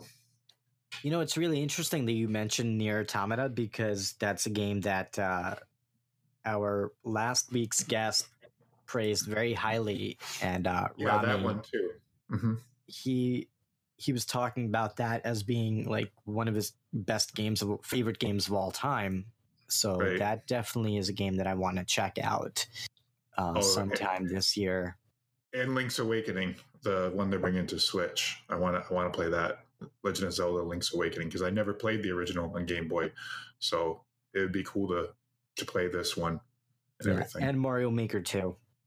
Hey Jarv, can you tell that we're Nintendo nerds? Is that apparent in any way at all? It might be. Maybe a smidge. Just a tiny bit, right? Just a little bit. A little bit. So, Jarv, the final question of our discussion with the Guardians, we almost made it through. Where do you see yourself 12 years from now? Where do you see yourself 12 months from now? 12 months from now. I mean, it's really hard to say, isn't it? Because the YouTube landscape will probably change between now and then, but being able to adapt is probably the key part. 12 months, I'll probably be in and around probably the 15,000 subscriber mark, maybe. If current trends continue and there's a big expansion in September again, because you get the uplift from that. So probably around there, but I'm just focused on the next video and just sort of brainstorming ideas based on what's right in front of me right now. I think because we don't even know what Destiny, which is basically my main game, looks like, it's really hard to say, really, because my success really depends on how successful the game is to a degree. So that's a loose look of what probably 12 months looks like for me. If I get anywhere near that, I'll be absolutely overwhelmed. I mean, to get where I am now in just 8 months has been incredible. So I try and keep my feet on the ground and just try and keep things realistic and just move forward day by day. Right on. Right on. Now, do you see yourself maybe covering more games than just Destiny, or do you see yourself primarily being a Destiny content creator? I think Destiny would be the go-to, just because that's where there's got a deep passion for Destiny. But I've dabbled in a few games. Borderlands I'll most definitely be looking at, but that's going to be quite a saturated time towards the end of the year covering that. Obviously, there'll be a lot of content creators covering that, so it'll be difficult to rank well with a game like Borderlands. So you're going to have to be smart with the types of videos that you put out with that. And like I say, Scavengers and a few other indie games, which sort of emerging games. I'm sort of, supporting those developers and trying to see how those games develop over the next sort of 12 to 18 months, because those could be quite interesting titles, which are games that people would turn to when their main game sort of quiets down or they want to try something a little bit different, right? Like Bloodstained Ritual of the Night. I'm excited for that one because I like Castlevania. Yes, it's so like right now with Destiny, it'd be a perfect opportunity to dabble in another game, or I haven't finished Horizon Zero Dawn, let me go play that and finish that off. You have the opportunity to do that now because you're not really missing out on anything, right? Excellent game, by the way. Yeah, man. So many games on PlayStation I have to do that with. The Horizon Zero Dawn, God of War, Red Dead Redemption 2, the list goes on. I have just so huge of a black backlog. Well, that's the only reason I have a PlayStation, for those exclusive games. They're absolutely phenomenal. I have a PlayStation for Beat Saber because Beat Saber is awesome. That's what I play on there. It's something that I like to play whenever if I'm ever stressed out, or if I'm nervous about something or anxious about something. Like last week we interviewed a pretty legendary figure in our community, and I'm not gonna lie, I was a little nervous, going into it. I'm like, this is big, don't blow it, Corn. This is your big moment. Don't screw it all up. So I decided to go and play some Beat Saber, and man, it was so much fun. I'm starting to dabble with expert mode, so I'm getting better slowly but surely. You'll be a pro before you know it, mate. Working on it. And actually, they're hiring for this community manager gig that I am applying for, although they want you to go and move to fucking Croatia. What the shit? I looked at the application. I'm like, I want to apply because I think it would be really fun to do. But Croatia? I don't know if I can make that move, man. That would be a little much. But I'm still going to apply, although I will request that they allow me to work remotely. But we'll see what happens. Yeah, good luck with that, dude. Thank you. I appreciate that.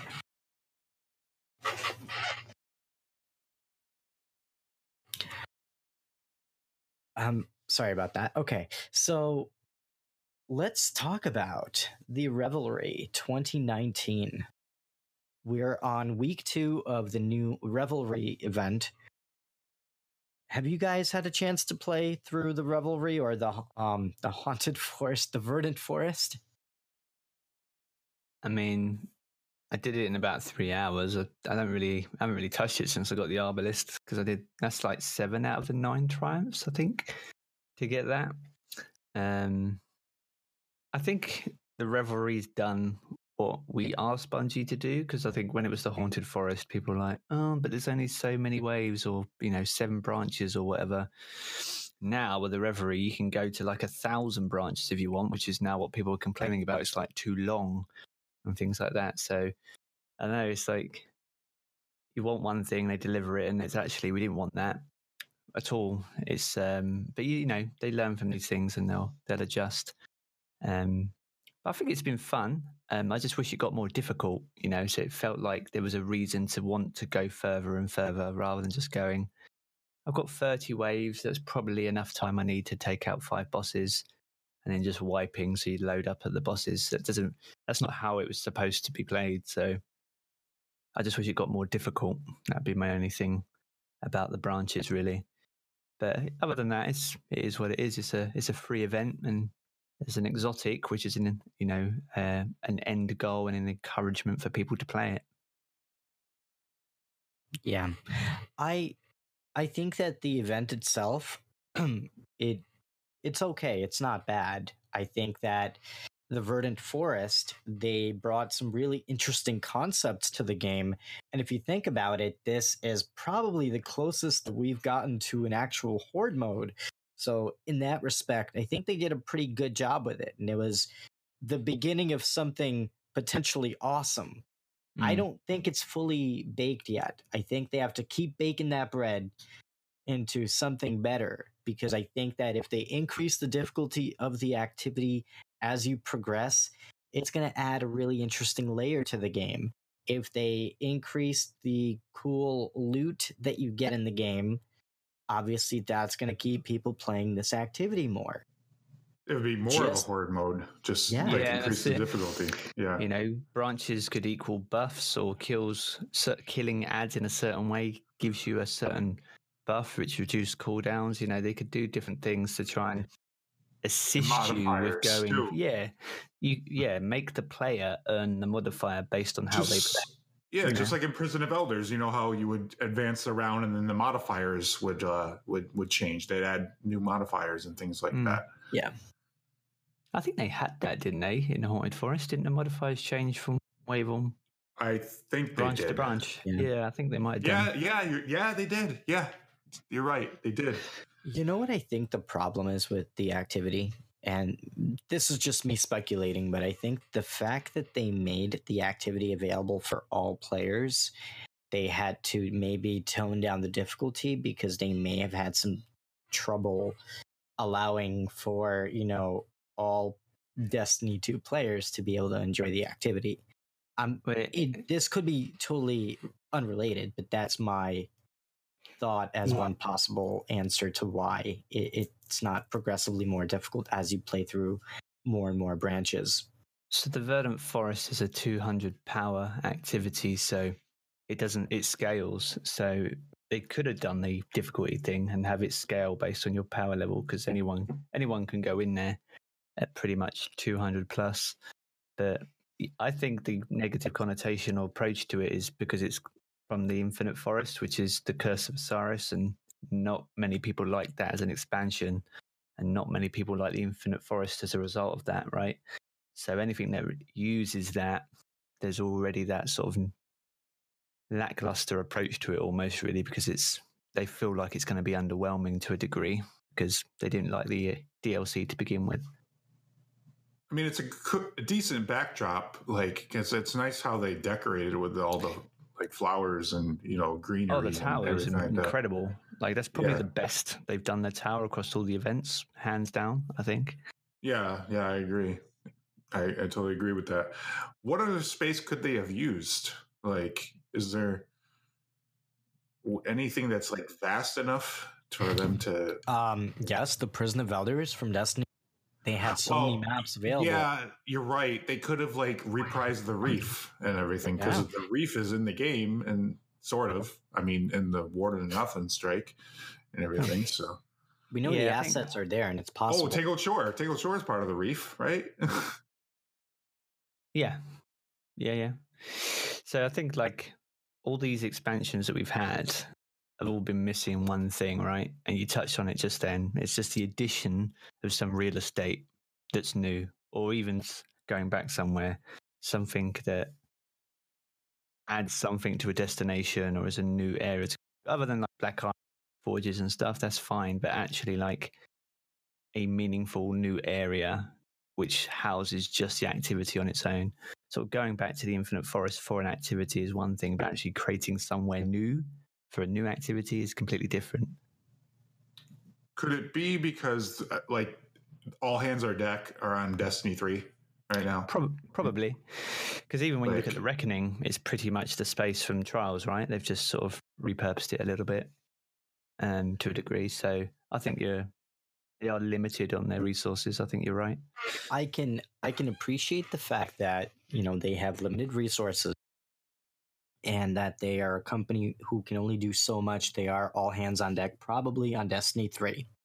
However, I will say to that, they sold us on an annual pass on top of a $40 expansion, which I think it was a fair amount to sell.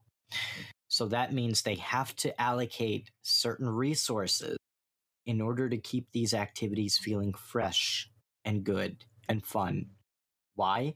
Because they're charging you that annual pass subscription. So I think it is within their responsibility to update the vendors each season, right? I don't think it's unreasonable to ask of them to do that. And if they have to hire a couple of extra people on board in order to accomplish this, great, do that. But Yeah. there needs to be some kind of an answer to giving us more each season without having to take anything away from their Destiny 3 assets. And even if they bring back some of the old weapons, I mean, they have so much in Destiny 1 that they can reintroduce into Destiny 2 that would really make the game feel awesome again. Like, look at Iron Banner, for example. We have Iron Banner this week. And there are so many awesome weapons from Destiny 1 in the Iron Banner that I really wish they brought back, but they haven't even mentioned it. So I'm wondering, is this something we'll see in the fall, or maybe, I know there are speculations about an annual pass being released this fall. Do you guys think that maybe this fall we're going to see some of the Destiny 1 content come back into Destiny 2 in some way?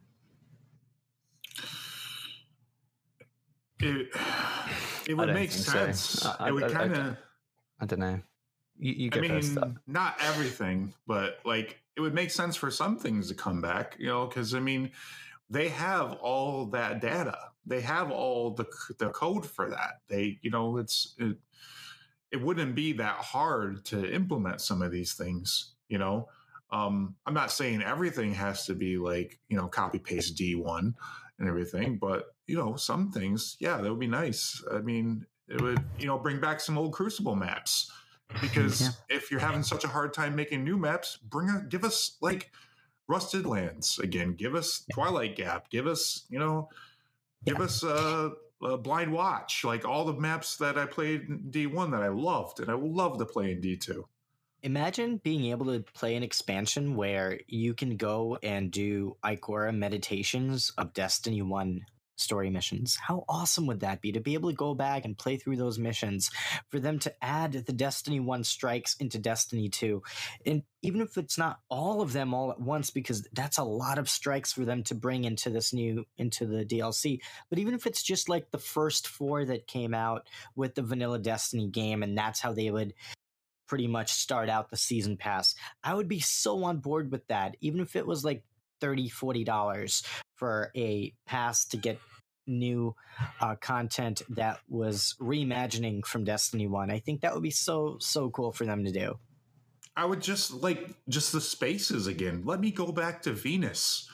Let me go back to the moon. I love those places. Like the Cosmodrome. I mean, there's no reason why we can't go back to those places and everything. And I have all that real estate and everything still. It's like these places didn't blow up. The moon is still there. Venus is still there. Like, it would just be, if they can't give us like the new locations, like let us experience some of those older locations and more like reprise type missions and things like that. Yeah, I mean, possibly that could be something they may look at for like, if they delivered it over the seasons, for example, because it wouldn't take a lot to develop it because it's already developed, in terms of not using up all their resources to create new assets when they'd be doing D3 stuff right now.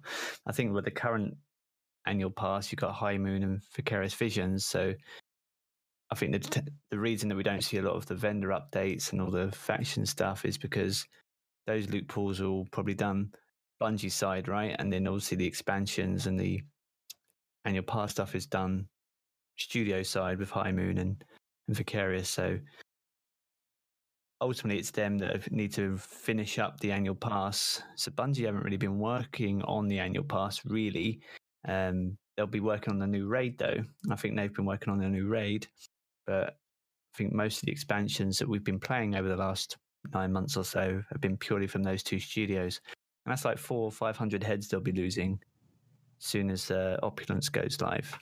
So, fun fact: Vicarious Visions is just down the road here from us. They're in Albany, New York. We should interview them at some point. That would be a really awesome conversation to have with some of the teams that worked on Destiny with Vicarious Visions. Yeah, man. I mean, that's been their job for the last three years, right? Yeah. So, yeah. So, what do you guys think the Revelry did well this season?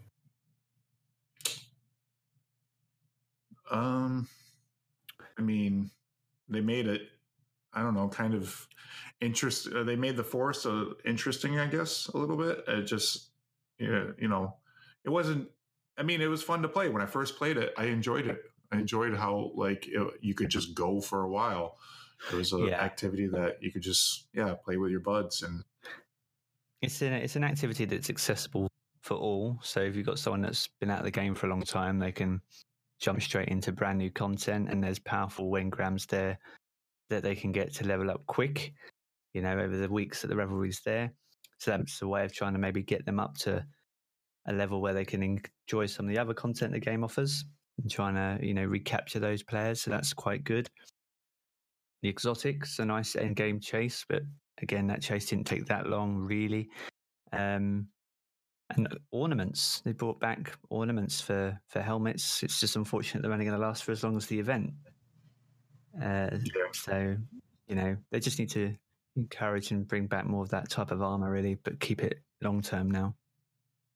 Imagine if they were able to pull off something more substantial with this kind of event and bring back, a new type of weapon. So you would get one scout rifle, one fusion rifle, one hand cannon, one sniper. That's all themed around this activity. That would be such a fun thing to continue playing and chasing after. And I think they can do some really cool things with this content if they just spent a little bit more time. I really hope they come back to it, because there's something really cool about this verdant forest activity that's really fun for me anyways, because you get a chance to get this horde mode activity, but the timer makes you always keep moving forward in order to progress, in order to get to that final boss stage and get that extra time. I think there's so much they can develop with this. They can add more depth to it, just like what we saw with Gambit Prime. They can add layers of challenge and strategy to this activity to make it more fun. And I think it could be something they can potentially even tie into the what are those things called? The faction rallies. So here's an interesting concept. So you've got the Infinite Forest, or the Haunted Forest, or whatever it's known as now. So you've got the present, the past, and the future. So what if you have teams start at each of those points, and then they have to race through the Infinite Forest to a central point? It's randomly generated up until that central point, but there's something in the middle for them to capture or take out or something like that. So it's like a PvEVP style activity, but utilizing the Infinite Forest with multiple teams. It's just combining multiple elements, really. That probably wouldn't take that much to develop as a longer term sort of standalone activity. It'd be like a 9-man activity, wouldn't it? So. That's kind of a good idea. That sounds interesting, actually.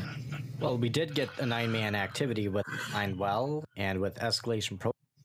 That was a pretty good start. So each branch could have a sort of a mini boss on it. You could and the first one to finish is the one that gets the loot. It's like a race. That would be pretty interesting, yeah. That almost adds a PvP aspect to the game. Yeah, without you I like it. directly engaging the other teams. So yeah. I like it.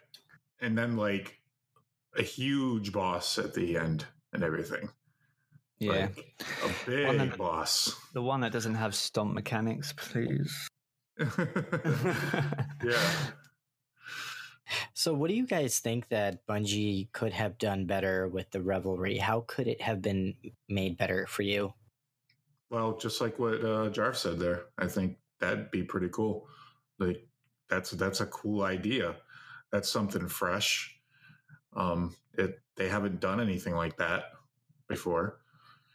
I think again, it just went down to time and limitation, and also staff limitation and everything like that. Support from Activision, they have to essentially find other means of funding their game, and I know they do have that partnership with NetEase.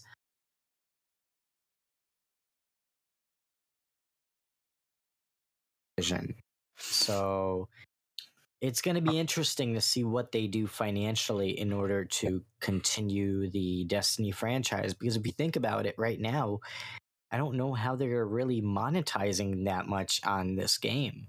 There's microtransactions here and there, but the annual pass, most people already bought it.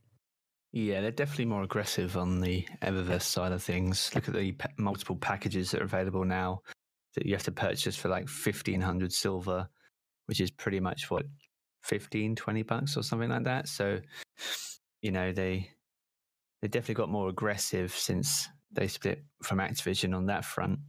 I think the money from NetEase, wasn't that for their new IP, which is only known as Matter at the moment? Yes. Yeah, that's correct. Because I think Bungie want to become a multi-IP developer, basically. Yeah, they want to have more of a revenue stream and things like that, I'm sure. Yeah. Just hope it's not a mobile game. I think that'll go down well. Yeah. See, I think that they probably should focus on one game right now and make it perfect, and then focus on building another game, because when you stretch yourself too thin, you end up creating a lot more problems for yourself where the quality of the end product won't be quite as good.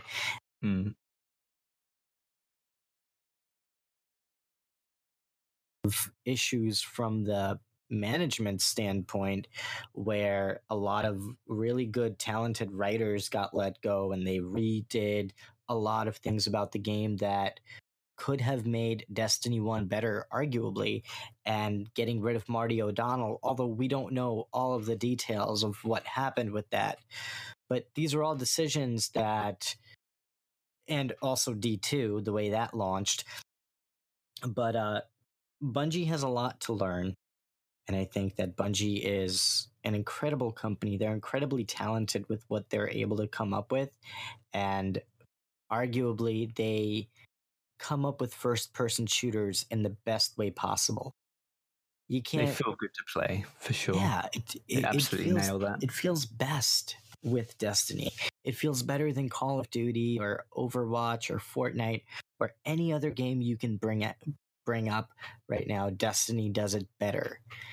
And it's that special magic that Bungie brings to the table that nobody else can replicate. They did so with Halo, and they did it with Destiny. And that is why we come back and we keep playing this game.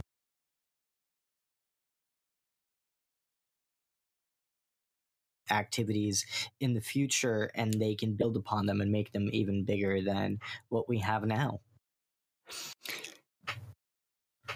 So let's talk about the Bungie weekly update. And we have several things that were announced this week. Some that we're kind of excited about, others that we probably will have some words to comment on. The Destiny update 2.2.2 is coming next month in May, and it will include changes in development for Season of the Opulence, including a really controversial one. And I think the best way to introduce this weekly update is to read the introduction paragraph about both the weekly update and the balance the bite part of the update. Cool. And it starts with the power-enabled combat of Iron Banner is live, and Guardians are mixing things up a bit. Wolves' Favor, Iron's Burden, and the Reveler's Tonic have all combined for a lively event. Whether you're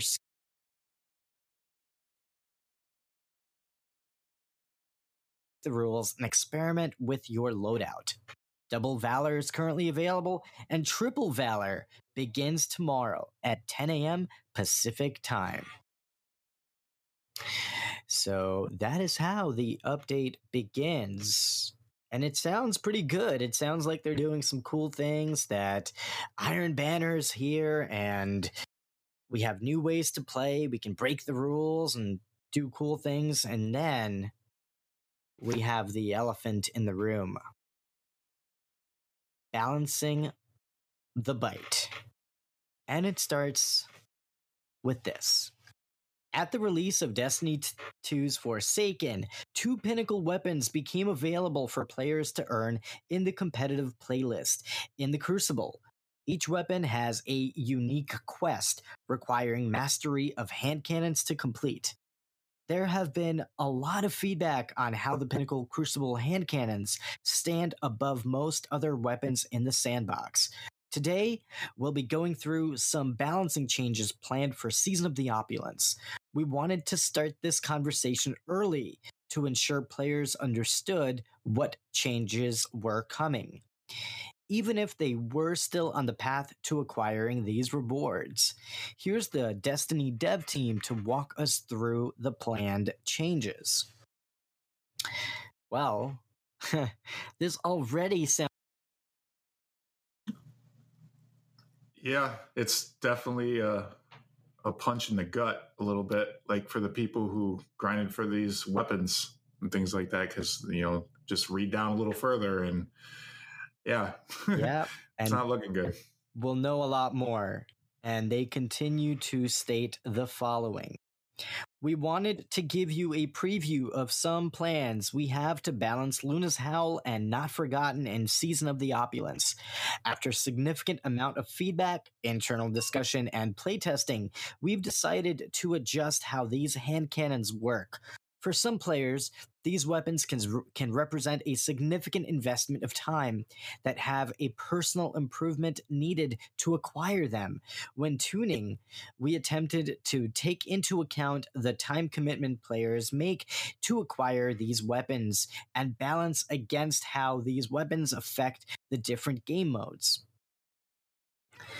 Magnificent Howl, the unique perk on these weapons, is too effective. It works in a neutral setting and rewards players for getting precision shots, something they would have done naturally. As a result, the time to kill of the game shifts to meet this new benchmark, and players feel that the majority of primary weapons in Destiny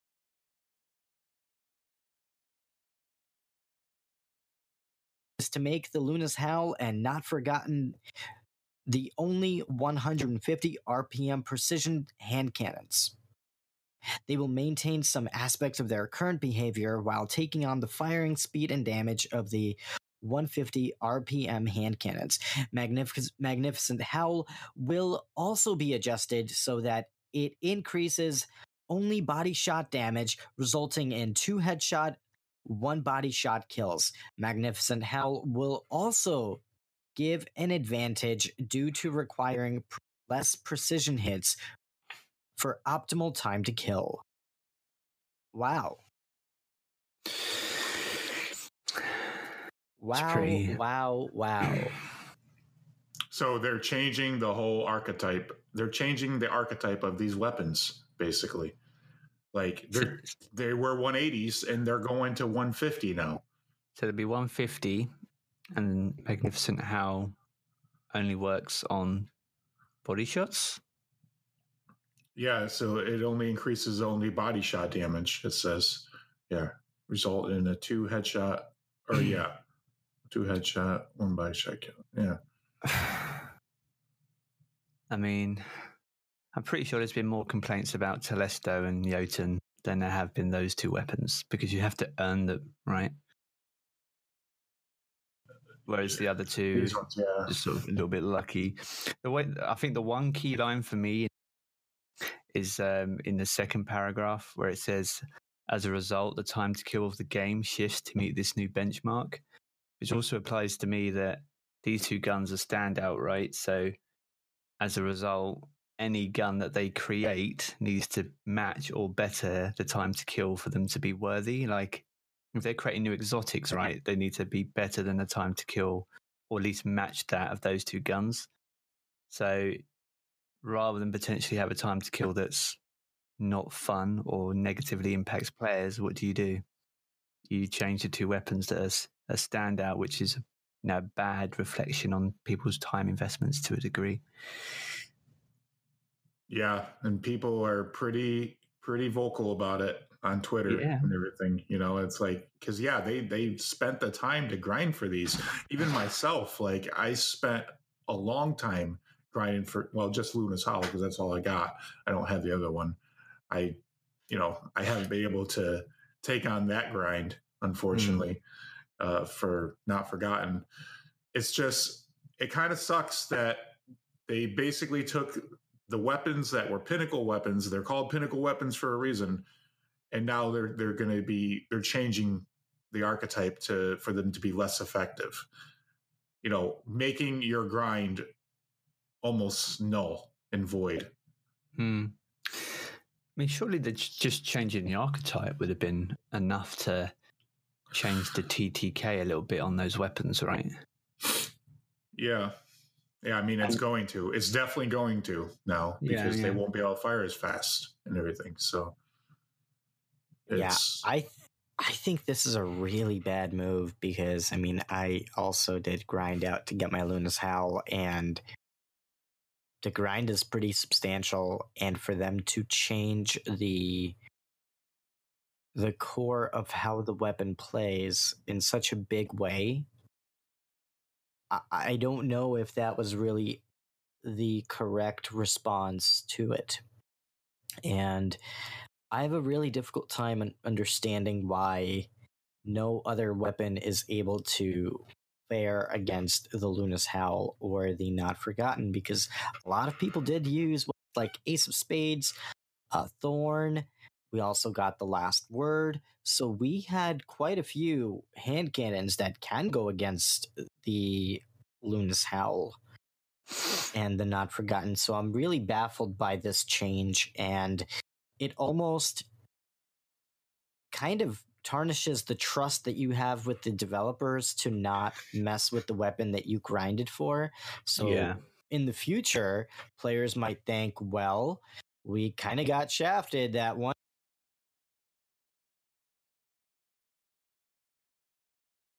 With the May update, we just got a big nerf, and they said F you to all the players who took the time to grind to get those weapons. So I don't think this is the correct response on their part, especially at a time when content is so thin and other games are doing so many incredible things, like the Division 2, and Borderlands is really doing a lot of things this time of year. So they're going to have a lot of competition, and for them to make this kind of a big change, that's pretty controversial. I don't know if that was a necessary nerf for them to make in the game. Do you guys think this was a necessary change? Not like this. No. I mean, this is. Go ahead. I was going to say, I don't think those two weapons are the problem with Crucible. I think if you've got a group of people together, they're not all going to say that those two weapons are the reason that Crucible is the way it is. I think Bungie missed a trick when they took away Crucible Labs. Like if they're going to make changes like this, throw it into Crucible Labs and let the community actually get a feel to what they're trying to achieve, with something like that, and actually take the community's feedback on board and whether that's a good or a bad thing. They don't use Crucible Labs. They took it out now, so I think that was a missed trick. I think they need to, if they're going to be making sweeping changes to what people spend a lot of time to invest, then you need to give the people that invest that time the opportunity to, give their feedback too. I think they should. Really good point. That's a really well good said. Really well said. Yeah. I think like this is going to burn some people, burn some players. Like this is the problem that people have had with Destiny.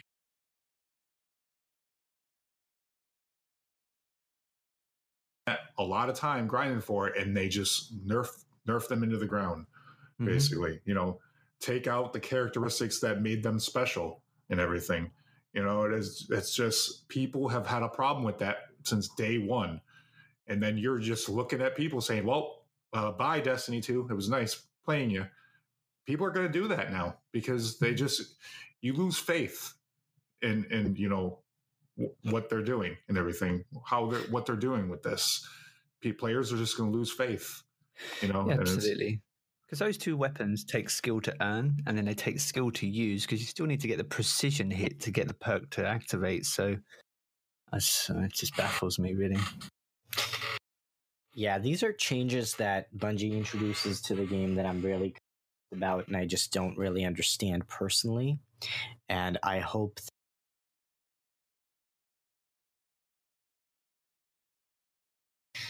it's going to affect how I play the game in the future as far as how I grind for what I grind for, because it doesn't instill any faith that what I'm grinding for is going to be the same weapon 6 months from now. So I think these are all considerations that they need to make, and it's not easy balancing a game like Destiny at the same time. So, we can sit here and be critical of them, but we also have to consider that there is data that is available to them. So maybe there's something that we're not understanding, but it would be nicer for them to be more open and transparent about the changes that they're going to make, especially with something big like this. I think that if they do have some data that would strongly back up their decision, I think it would be important for them to show that data in this update to kind of ease the player response, because I know a lot of people are going to be really pissed off about this decision.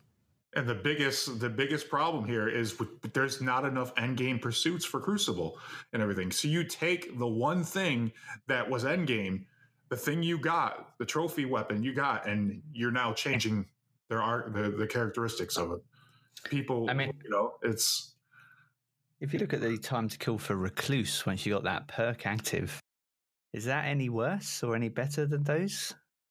Like, I've seen some ridiculous clips of people with that perk active and taking out 5, 6, 7 Guardians on a row. It's just, I just hope they don't, because you can go after every pinnacle weapon.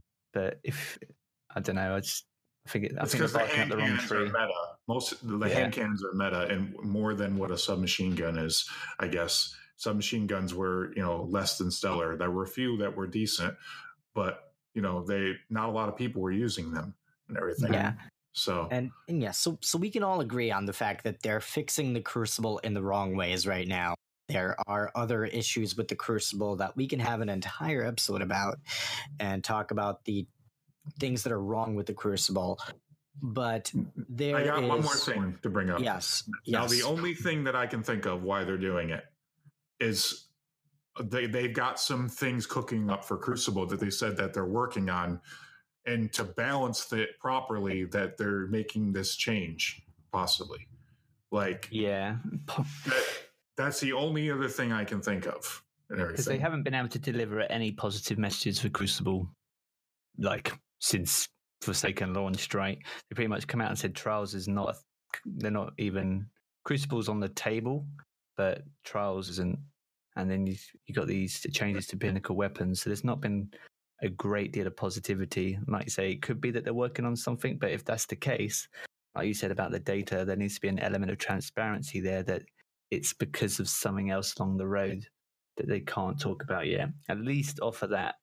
At least there's a reason for it. Cause, you're working on it. What are you working on? Give us something, Yeah. I'm hoping that is what is happening here, because the Crucible needs some love.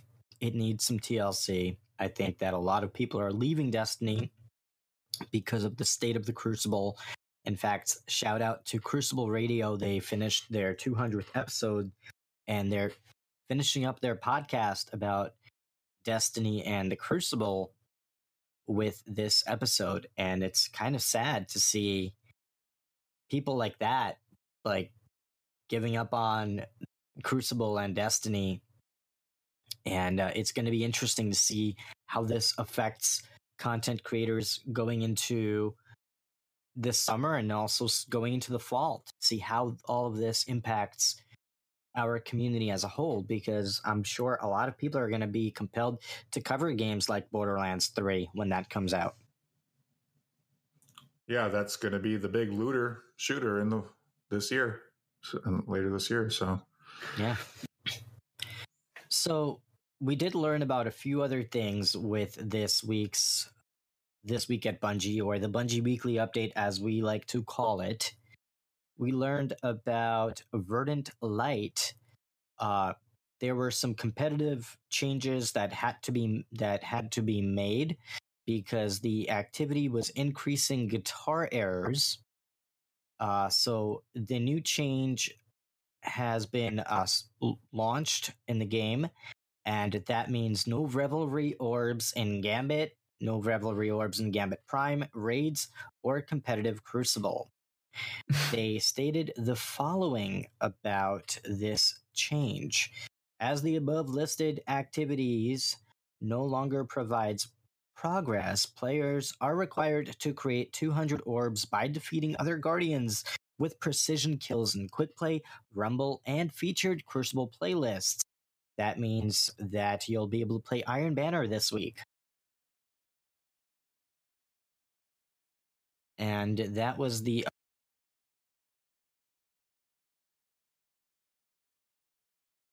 And also, I know that Jarv will appreciate this. There is a Shattered Throne ride-along that was just announced today, and it will be taking place on Monday, April 29th at 2:30 p.m. Pacific Standard Time at twitch.tv/Bungie.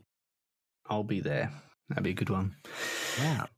They're going to have developers on hand to speak about their inspiration behind the Shattered Throne. They'll share some of their stories of development, and they're going to answer questions live on stream. So definitely do check that out on Monday, April 29th at 2:30 p.m. Pacific Standard Time on twitch.tv/Bungie. hey, maybe they'll tease something, possibly. No, That would be cool. They never do. DJ always comes out and says, "This isn't a real stream. This is a long stream." Yeah, you're right. Yeah, he'll open a bottle of champagne with his eye, though. He loves saying that, and then he'll say, "Oh, we have a sip of this room temp. What was it? Warm something."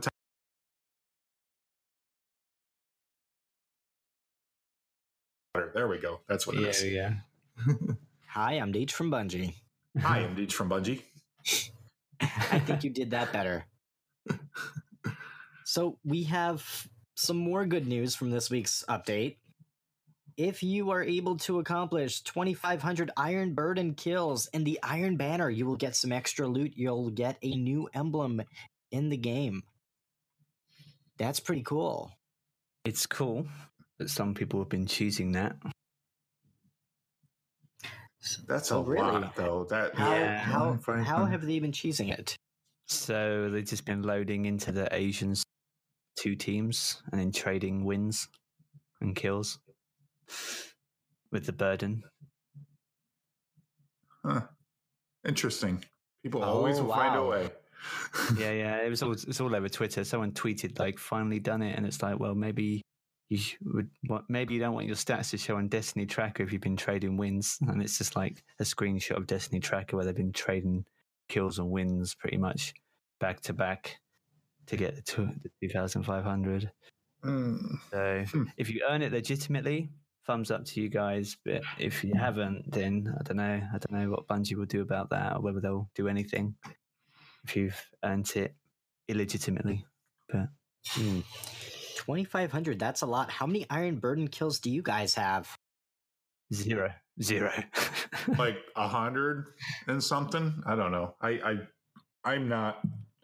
The emblem's cool, but I'm not going to do this. Nah, same. I'll go in at 700. I don't want to make it any harder than for me. Like, just give me. If there was like more than just an emblem, like something else that was more carrots, maybe like a cool weapon from D1, then yeah, I would do it. I'd totally do it. If there was a cool weapon from D1, Iron Banner weapon, I'm in. I would do it. I would like for sure do it. Clever Dragon returns. Yeah. Yoder's Hammer. Yoder's Hammer, yeah. Felwinter's Lie. Ephrodi's Spear. Like they might add some more incentives to do it. They might add some extra things. I think I might try to go for it. I don't know. We'll see. I think I'm currently at about 250 myself. So, I mean, I'm at about 10% of the way there. It's going to be a grind. I don't know if I can commit that kind of time because I have a lot of podcasting projects that I'm working on and a lot of different things like that. So we'll see. If I can squeeze in the time, I'll do it.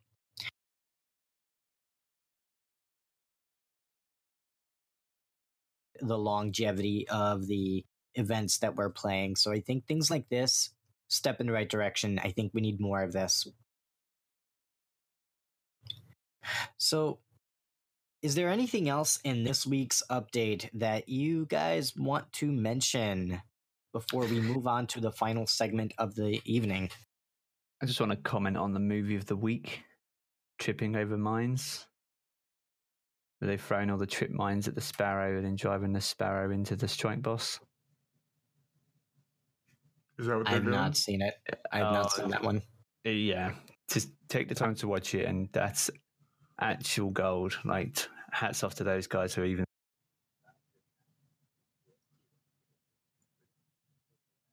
do the strike.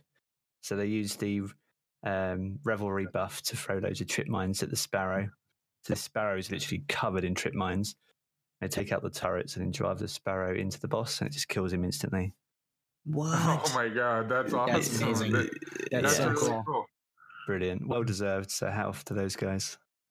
It's amazing how creative people in our community get in Destiny and how encouraging Bungie is of content like this. It's cool that they have Movie of the Week as a part of their weekly update. I think it's a really cool way to celebrate the content creators that are making awesome content in the game. Mm-hmm. Always expect the unexpected with Movie of the Week, but that's a classic. Yeah, and actually, Log Power Slave, he made a really hilarious video / music parody. I think it was 2 weeks ago, if I'm not mistaken. Yeah. And I think it was. he was an honorable mention, but he should have won, in my opinion, because he was so fucking funny. Man, yeah, I thought it should have won too. Yeah.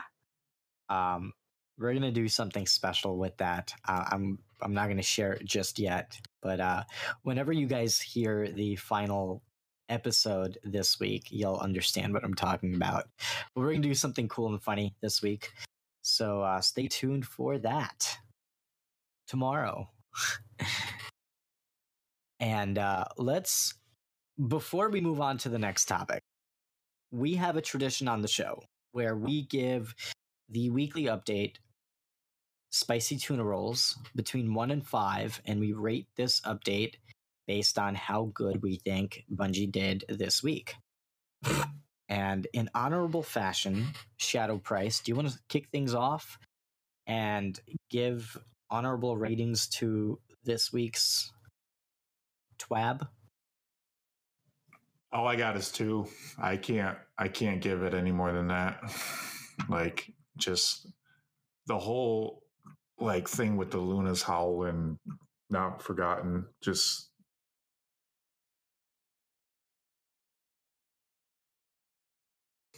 taking the characteristics out of what made those guns like special, the grind for them and everything like that. Just another, I feel like a misstep. So yeah, like that was the highlight, which was a low light. So it's a 2. Jarv, what do you think? Agree. I mean, it's no more than that, is it? I mean, I might give it a 3, one for each of the 3 in the fire team for doing the strike boss kill. But other than that, I think, yeah, it's not really worth more than 2. In all honesty, it's not their greatest weekly update. Let's put it that way. They've had better ones for sure.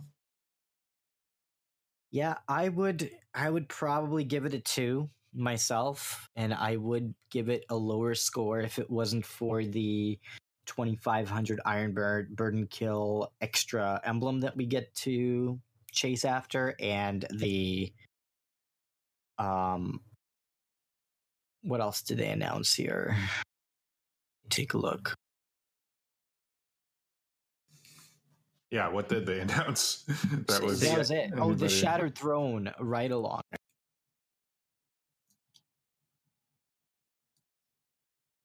Was pretty controversial in a very bad way, and I think this is the really wrong move. They're preparing players for the update that will be a very controversial update for a lot of players, and they can't afford that.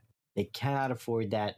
They do not have content that is rich and filled with stuff to do enough to be able to make changes like this and keep the player base that's already very upset and turbulent about the state of the Crucible. So yeah, I mean, so I would at least they're give it 2. preparing people. I guess that's the only thing I could say. It's like you didn't like get blindsided by it when they do it and everything. Oh, they're mate, saying, can you imagine if they said nothing? "Oh my god!" Oh my Yeah, God. and all of a sudden it's just, wait, what? This gun can only do this now, and I have to what? Yeah.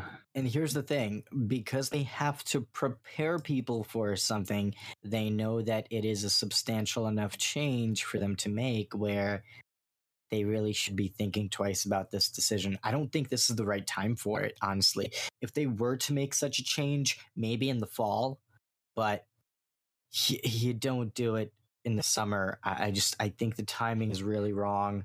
But hey, what do I know? I don't really know their plans for the next 2-3 months, so I don't really know.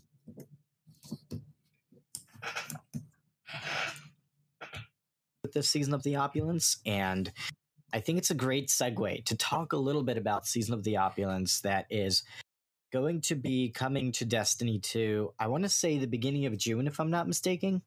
Mm-hmm. Yeah. And Yeah, first week of June, I believe. We know we're getting a new raid. That's been confirmed.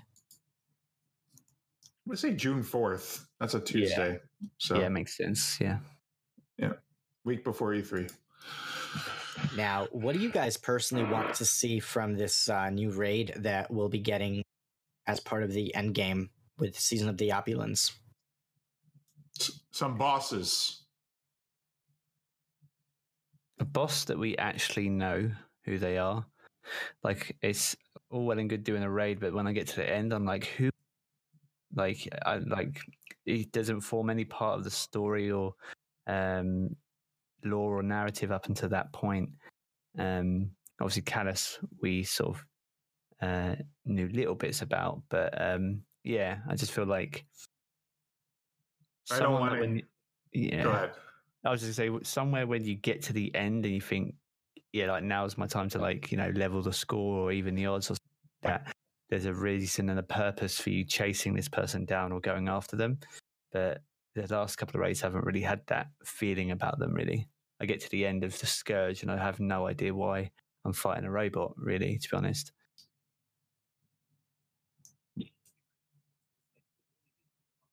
In some way, which is fine. Because I liked what they tried with Leviathan, with the puzzles and stuff. But I like the Spire of Stars is probably the best Leviathan raid. So, from the images that they showed, it looks darker. Like it looks more dimly lit in there. So, like, is that going to have some sort of like mechanics. It's like is that going to play into the mechanics of it? I mean, as long as I'm not getting sucked out by Callus in the Shadow Realm, like I'm fine with that. Yeah. I think in many ways, the raid in Season of the Opulence will be very substantial for the game because it will be the testing ground to see how does a sandbox fare when it's updated with a new raid encounter, but still using that same environment, using that same sandbox. And if it's successful, then it could pave the way for us seeing raids like the Vault of Glass come back, and Wrath of the Machine. Raids like that coming back into D2 in the form of maybe that's a good point. Annual it's a testing annual ground. pass content.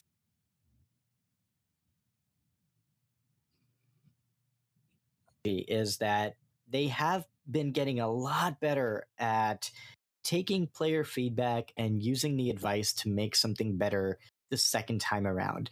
Take Forsaken as an example. I think that Rami last week put it perfectly, where it didn't even feel like a DLC. It didn't feel like an update. It felt like an entire new game with how much content we got with Forsaken and how substantial of a change it was in this game. So I think it was well worth the $40 that they asked for that content. But it's going to be interesting to see how the upcoming raid will play a role in the overall picture.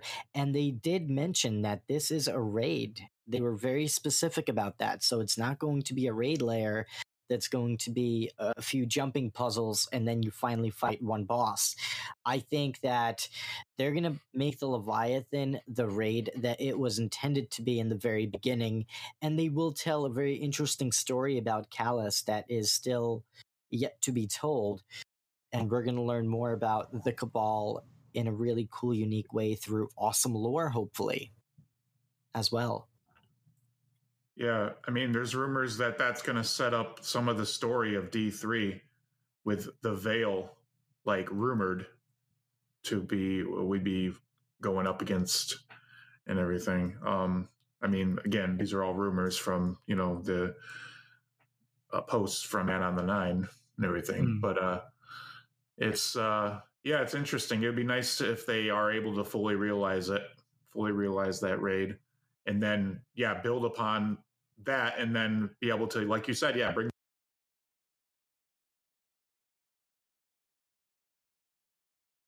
again that those are raids that they could be doing something with. Like they're doing something with this raid, so it'd be nice if they could go back and do that with the other ones. Yeah, these are all assets they can reuse and repurpose to make a better Destiny 2, in my opinion. And it's going to be really interesting to see how they incorporate a lot of these changes into the upcoming content that we get post this year's annual pass and going into the fall and beyond, because it's going to be a really critical year for Destiny, especially with games like Borderlands 2, with that game being out in September. I'm sorry. I keep saying, yes, Borderlands 3. I do this on the other podcast too. It's a problem that I have. Oh, rip. Yes. So it's funny. Even Rami brought this up last week. It's like they're always like testing us. Like it's always like some sort of, they're testing stuff. They're testing to see if it's going to work, if it's something that the players are going to respond well to, or if the players hate it, so. Yeah, it's going to be interesting. It's going to be a really interesting time, especially with what we heard from Luke Smith earlier this year in January, I want to say, and him foreshadowing us maybe going back into the Vault of Glass, or somehow the Vex not being everything is a lost part. in the dark corners of time. Yeah, that was a pretty powerful statement. So it's going to be really interesting to see what is coming with the new Season of Opulence. We also know that we're getting a new 6-player activity, and that's going to be interesting. Also, do you guys have any thoughts on what this new activity could be? Patrol zone, maybe? Like some sort of patrol / maybe this is where they can do something with like faction rallies again, possibly, because they've been really quiet about that, of the factions and everything. So maybe they can integrate them somehow or something, or it could be something entirely new.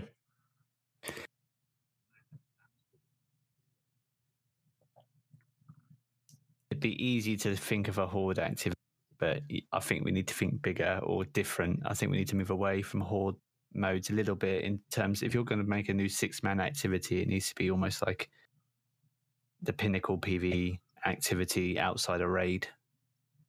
If it's going to take you 6 people to get together, right? So I know that's interesting. So we think this is PvE. This is going to be PvE content?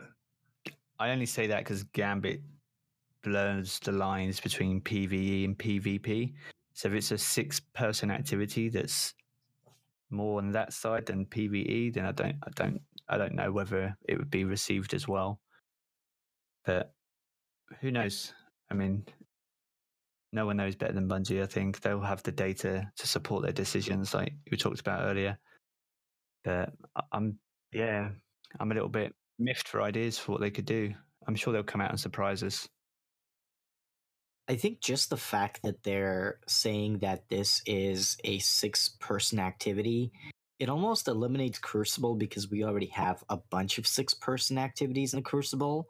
So, and there's only one raid that is kind of a big deal. So for them to make this a standout thing, if it was just another Crucible map, they wouldn't highlight it in this way. Even if it was just a new Crucible mode, right? They would just write new Crucible mode. They wouldn't write new 6-person activity. So that leads me to believe that maybe they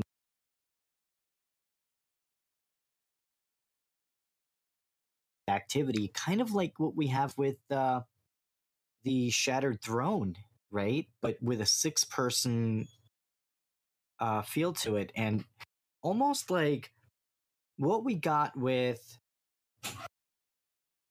the raid layers. But instead of having puzzles, you have difficult enemies. So it's a shorter activity in the aspect of a raid layer, but it's different in the fact that it's very fast-paced and very combat heavy, where you're fighting waves of enemies and you're fighting against time to beat this activity that lasts maybe 60 minutes.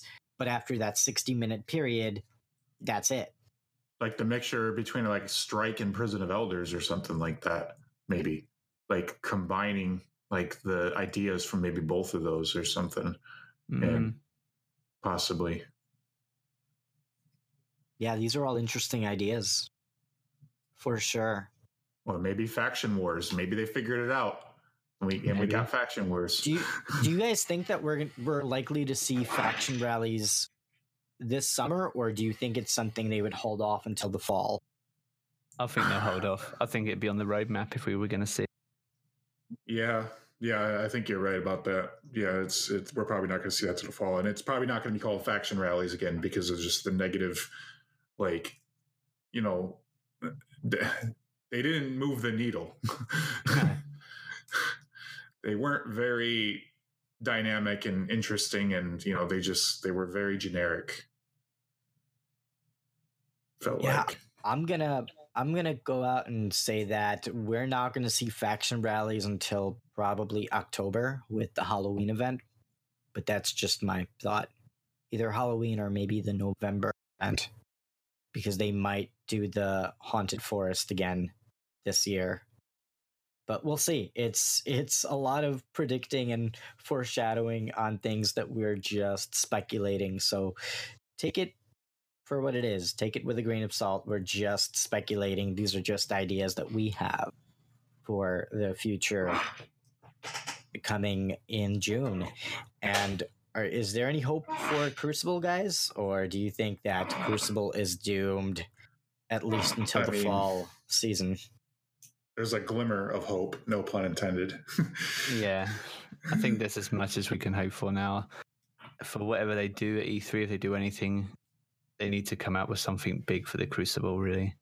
Something to reignite the fire, because it's almost out for Crucible. Yep. Yep, that flame is almost out for sure.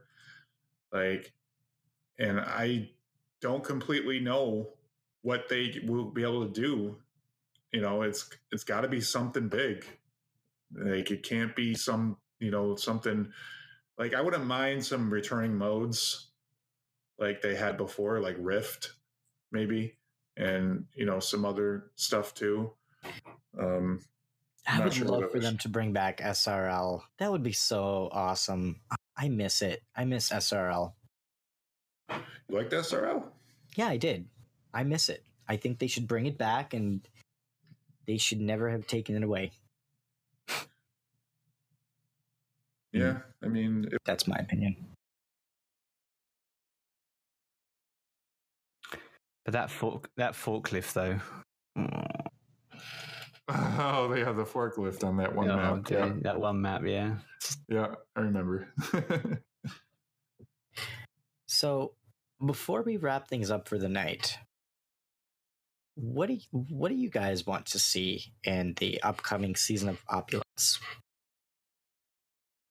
What would you like to see Bungie bring back or create as something that would make this final tribute to year 2 of Destiny 2 go out with a bang?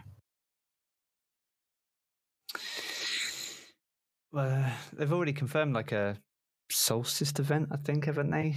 So that'd be like did. so that'd be tying up the loose ends in like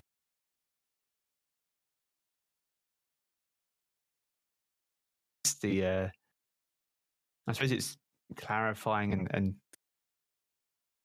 tying up any loose narrative ends, really. I think when you want to go into a big September expansion, you want to have one clear, like, open narrative path, which then they can then blow out with, you know, in any direction they want. I think if we go into September we'll probably have like 2 or 3 like cliffhanger moments where we're like, we don't know what's happening with Aldrin, don't really know what's going on with Drifter either, you know, whether we're sided with the light or dark, or whether we're just going to walk the line. Is that what Aldrin was doing, walking the line between light and dark, and got too far on one side? It's just, you know, a little bit of clarification there, but then they might just hold that all back until the fall and beyond anyway. So I just want to get my teeth into what's next, really. I think that's pretty much where we're at with it. It's funny you mentioned that, because Brandon O'Neill, he is the voice actor for Prince Aldrin, and he very recently tweeted some pretty interesting things on his Twitter account. He posted a picture of Aldrin waking up, and it says he is risen. So it speculates that, you know, he's going to be coming back soon. We don't know exactly when he's coming back, but we know it's going to happen sometime in the near future. It could be that he comes back with the next season of Opulence. He might fit into the storyline with Callus, or they might hold off to bring him back until this fall. That's another possibility as well. Yeah, I think because the Aldrin, when we see him, won't be the Aldrin we remember. I think because he needs to find out who he is anyway. But if you remember the concept art for Forsaken, you had that, what people thought was Mara Sav, but actually it's like this awoken figure with like this cape and sawn off shotgun. And then it was later confirmed that that was Aldrin. And actually that might be the Aldrin we get to see. That might be him now. But we just don't know it yet, because that's not been realized in the game at all. But that was actually all with like the press pack and stuff when the game came out. So that's the only thing we haven't actually seen in the game, really. It's going to be really interesting to see how Aldrin fits into the storyline, especially with the turbulence that's going on between Ikora, the Vanguard, and the Drifter, and the Honor group. So it's going to be really interesting to see where they take this storyline and how he fits into the tower, and can he become the next Hunter Vanguard and be accepted within their group, because they don't know that he's back. They don't know what's going on. So it's going to be really interesting to see how this all plays into what's next. And I don't know, do you guys think we'll see Aldrin in June, or do you think we're going to have to wait until September? I think it'd be late. Yeah, I think later. I think we were shown that vision in confidence, right? We're the only ones that actually. But yeah, I think it'd be later. I think it won't be part of the annual pass. That's a different thing, which is a shame because I really want to know. But Yeah. it gives them opportunity to really flesh it out because it has massive narrative implications and stuff. So Yeah, it's like it's like a plot twist basically. So yeah, exactly. Guys, what if at E3 Bungie has like this video reveal for what's coming next? They kind of give you that little like 30-second video, like kind of what we got last year when they showed us Cade 6 essentially dying. Do you guys think that we might maybe get to see Aldrin do some pretty cool stuff and some kind of a video that shows us how he will play as a character, as a role in the Destiny universe moving forward into the fall expansion and beyond? Yeah, I mean, it would make sense because they did that last year, and it's E3, the biggest time of the year. It Bungie's creates got- hype, right? Yeah, they got to have something. I'm guessing they got to have something. Like Yeah. they've been there every year to reveal something. So I would think that they would do something to that effect. Drop something with big names: Savathun, Marasov, Aldrin Sarv. Just like get all the big names in there, and just like really like blow people's minds in terms of what's even possible. If anyone's the king of hype, it's Bungie. They know how to nail it. So I have confidence with whatever they show will get people super hyped. Because we have all these players and all these moving parts right now, and so where are they going to take that? Like what thread narrative is going to happen, next, that's going to lead us into the fall and everything. Yeah, and we have fallen victims to the Bungie hype train many times before. I know that we tend to go all out when it comes to Destiny. I think that I can speak for myself and Shadow Price that we've purchased the collector's edition every time that Bungie came out with one in the Destiny era. And it's really an awesome game, and I will continue to support them along this journey. And it's exciting. It's exciting to see what we will get next and what is coming in the future of Destiny. Now, real quick before we wrap things up for the evening, are there any you want to see return with Season of Opulence? As far as like weapons, as far as like locations, any exotics, whether it be Bones of Ao or whether it be the Gallarhorn. What would you like to see come back with the new Season of Opulence as an exotic? I heard Hawkmoon is probably coming. Hawkmoon's been rumored. Yeah, I just think like it's good enough. And Dark Drinker too as well. Some exotic swords would be absolutely dope. I think Dark Drinker is coming from what I heard. Yeah, we've got so many hand cannons, and it's probably likely, but any of the swords, I'd take that. I like, and that's not really like Cabal themed, but how the whole Outbreak Prime exotic was uncovered and everything like that. I think that's a pretty amazing exotic, but that's more Siva based. So unless they went down the Siva route at some point in the future, then maybe we might see that come back later. But yeah, I want like Icebreaker or Zen Meteor to come back.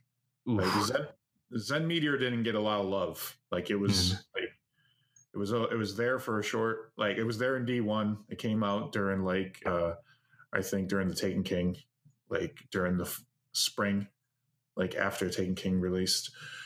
And you haven't seen it really since. Like it's never made another appearance or anything like that. I would love for them to bring back the Gallarhorn. the Gallarhorn is a very special exotic that I think deserves to come back. If they're going to bring back weapons like Thunderlord, I think it deserves to be part of that collection of weapons that we have and bring into Destiny 2, especially as we look forward to, you know, having another year of Destiny 2, moving into Destiny 3. It would make sense for them to bring that weapon back, and I would love to see that return.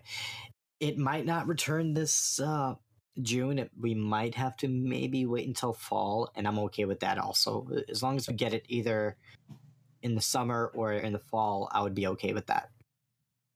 Or like Red Death or like Bad Juju or something like that. Yeah, those are also really good weapons too. Yeah, the Red Death. Oh, that was a really good one. That could be a really good one in the Crucible. Bad Juju, possible. It's a weapon of sorrow. Yeah. We've seen quite a lot of those already, so might see that. Plus, it's not a hand cannon. So I know, so many hand cannons. Rip. The hand cannon salt. they'll bring back First Curse or something, and it's like, no, please. Not another. So, Guardians, I think it's that time that we wrap things up for the evening because we have other things to go do, like sleep. That's a thing. Yeah, it's like 20 to 4 a.m. Oh my goodness. Oh, You we are did it again. champ. It's all good. I'm still buzzing on coffee, to be honest. So Thank you so much, Jarv, for being on with us. You were an awesome guest this evening, and we had an absolute pleasure talking to you about Destiny and learning more about you and how you got your YouTube channel started. So thank you so much for being on with us this evening. no worries, man. I appreciate you having me, and it's been good fun.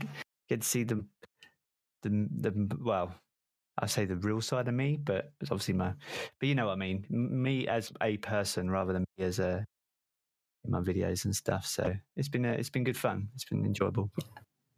That's really great. Yeah. And it's been an absolute pleasure having you on. And it's so great to meet awesome people like you and to learn more about your stories and how you got started and some of the challenges and tribulations that you went through along the way. And it's such a great experience to get a chance to learn more about individuals like yourself, because you definitely inspire, especially myself as a content creator, trying to make it out there with just one YouTube video, let alone to see people like you with over 100 videos busting ass for 8 months. Man, I have so much respect for you. So thank you so much. Keep at it. Keep creating awesome content and keep inspiring future creators. So thank you. Awesome. Appreciate it, dude. And Jarv, before we let you go, where can we learn more about you and your awesome content? So you can find me pretty much anywhere. So like twitter.com/Jarvenis, JARVENIS. The same for YouTube. If you put Jarv Destiny in, you'll find me on there. On Xbox as well. I main Xbox, but I'm also on PC. So yeah, pretty much anywhere Jarvenis. But if you type Jarv Destiny, I'll come up on YouTube as well. Awesome. And we will have all of this information in our show notes for this week. So you'll be able to get all of the information on where to find Jarv and all of his awesome content on YouTube. And Shadow Price, where can we learn more about you? You can find me on Twitter at ShadowPrice79 and on Twitch at twitch.tv/I am ShadowPrice. Awesome. And you can find my content and myself at OMG Cornholio on Twitter. I also have a Twitch account that will be going live soon at I am Cornholio. You can also find the Destiny Show podcast on all of your favorite platforms: Apple Podcasts, Google Podcasts, Spotify, Stitcher, Podbean, Anchor, and more. You can find us on the web at www.destinyshow.com. You can also follow us on Twitter at The Destiny Show. And I am happy to announce that we are coming soon to YouTube and Twitch. we're hoping that we'll be on Twitch with our next week's episode, so definitely look out for that. We have a lot more awesome guests planned for you in the coming weeks and the coming months, and we're so excited to give you more awesome Destiny content each week to listen to. So thank you very much, Guardians, for listening to another episode of the Destiny Show podcast, and we will see you next week. And cut. Boom. Wow, Cool. we did it. We did the thing. We did that thing, that podcast thing that we do each week. That it's crazy. 15 episodes. My goodness, I can't believe it. That'd be 150 before you know it. Time will just fly. You'll get into the flow, and then time just gets eaten up.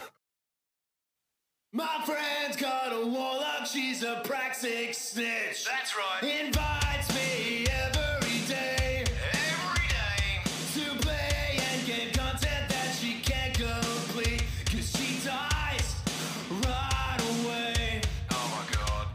She sits in the back, I work my hands to the bone to get those milestone engram gains.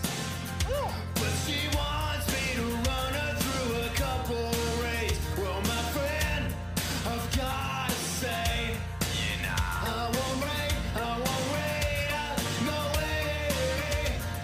Nah, why don't you level up? Say no way, no raid. Not until you level up. We do all the weeklies, but it isn't enough. It's not enough. To get a power level, those gains. Yep. No, not enough. I guess there's the dailies, and if that's not enough to reset, she'll have to wait. I won't raid, no way. Not until you level up. Say no way, no raid. Now why don't you level up? Get stuck into it. Well, I guess it ain't easy doing nothing at all. Oh yeah. Sounds super hard. And payment carries just don't come along every day. My other friend now. My friend's got a hunter, he plays PvP, but only ever quick play. Yep. Solo stacks too. He wants Iron Banner gear, but I can't help, 'cause his power level's 398. Ouch. I won't play, no way. Now why don't you level up? Level up. Say no way, no way. Now, not till you level up. Come on, just level up, please. I won't give you no carry, I always rage. Lose my mind. Now why don't you level up? Level up. Say no way, no way. No way. Now, not till you level up.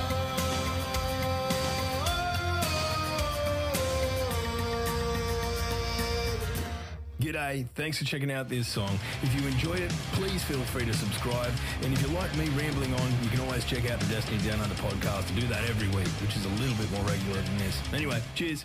You've been listening to a Robots Radio podcast. Smart shows for interesting people. Check out all the shows at robotsradio.net.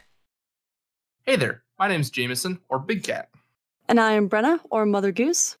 and together we are the hosts of the DL, Weekly Gaming News. Each week, we bring you the top stories from last week, as well as something you might have missed. Our goal is to start a conversation about what's going on in the world of gaming. And every week, we have a special guest join us in the chat room, where we discuss a different gaming-related topic and learn more about our guests in the 60-second download. And if that isn't enough, we also have Slim Jims. So come and hang out with us every week and join in on the conversation.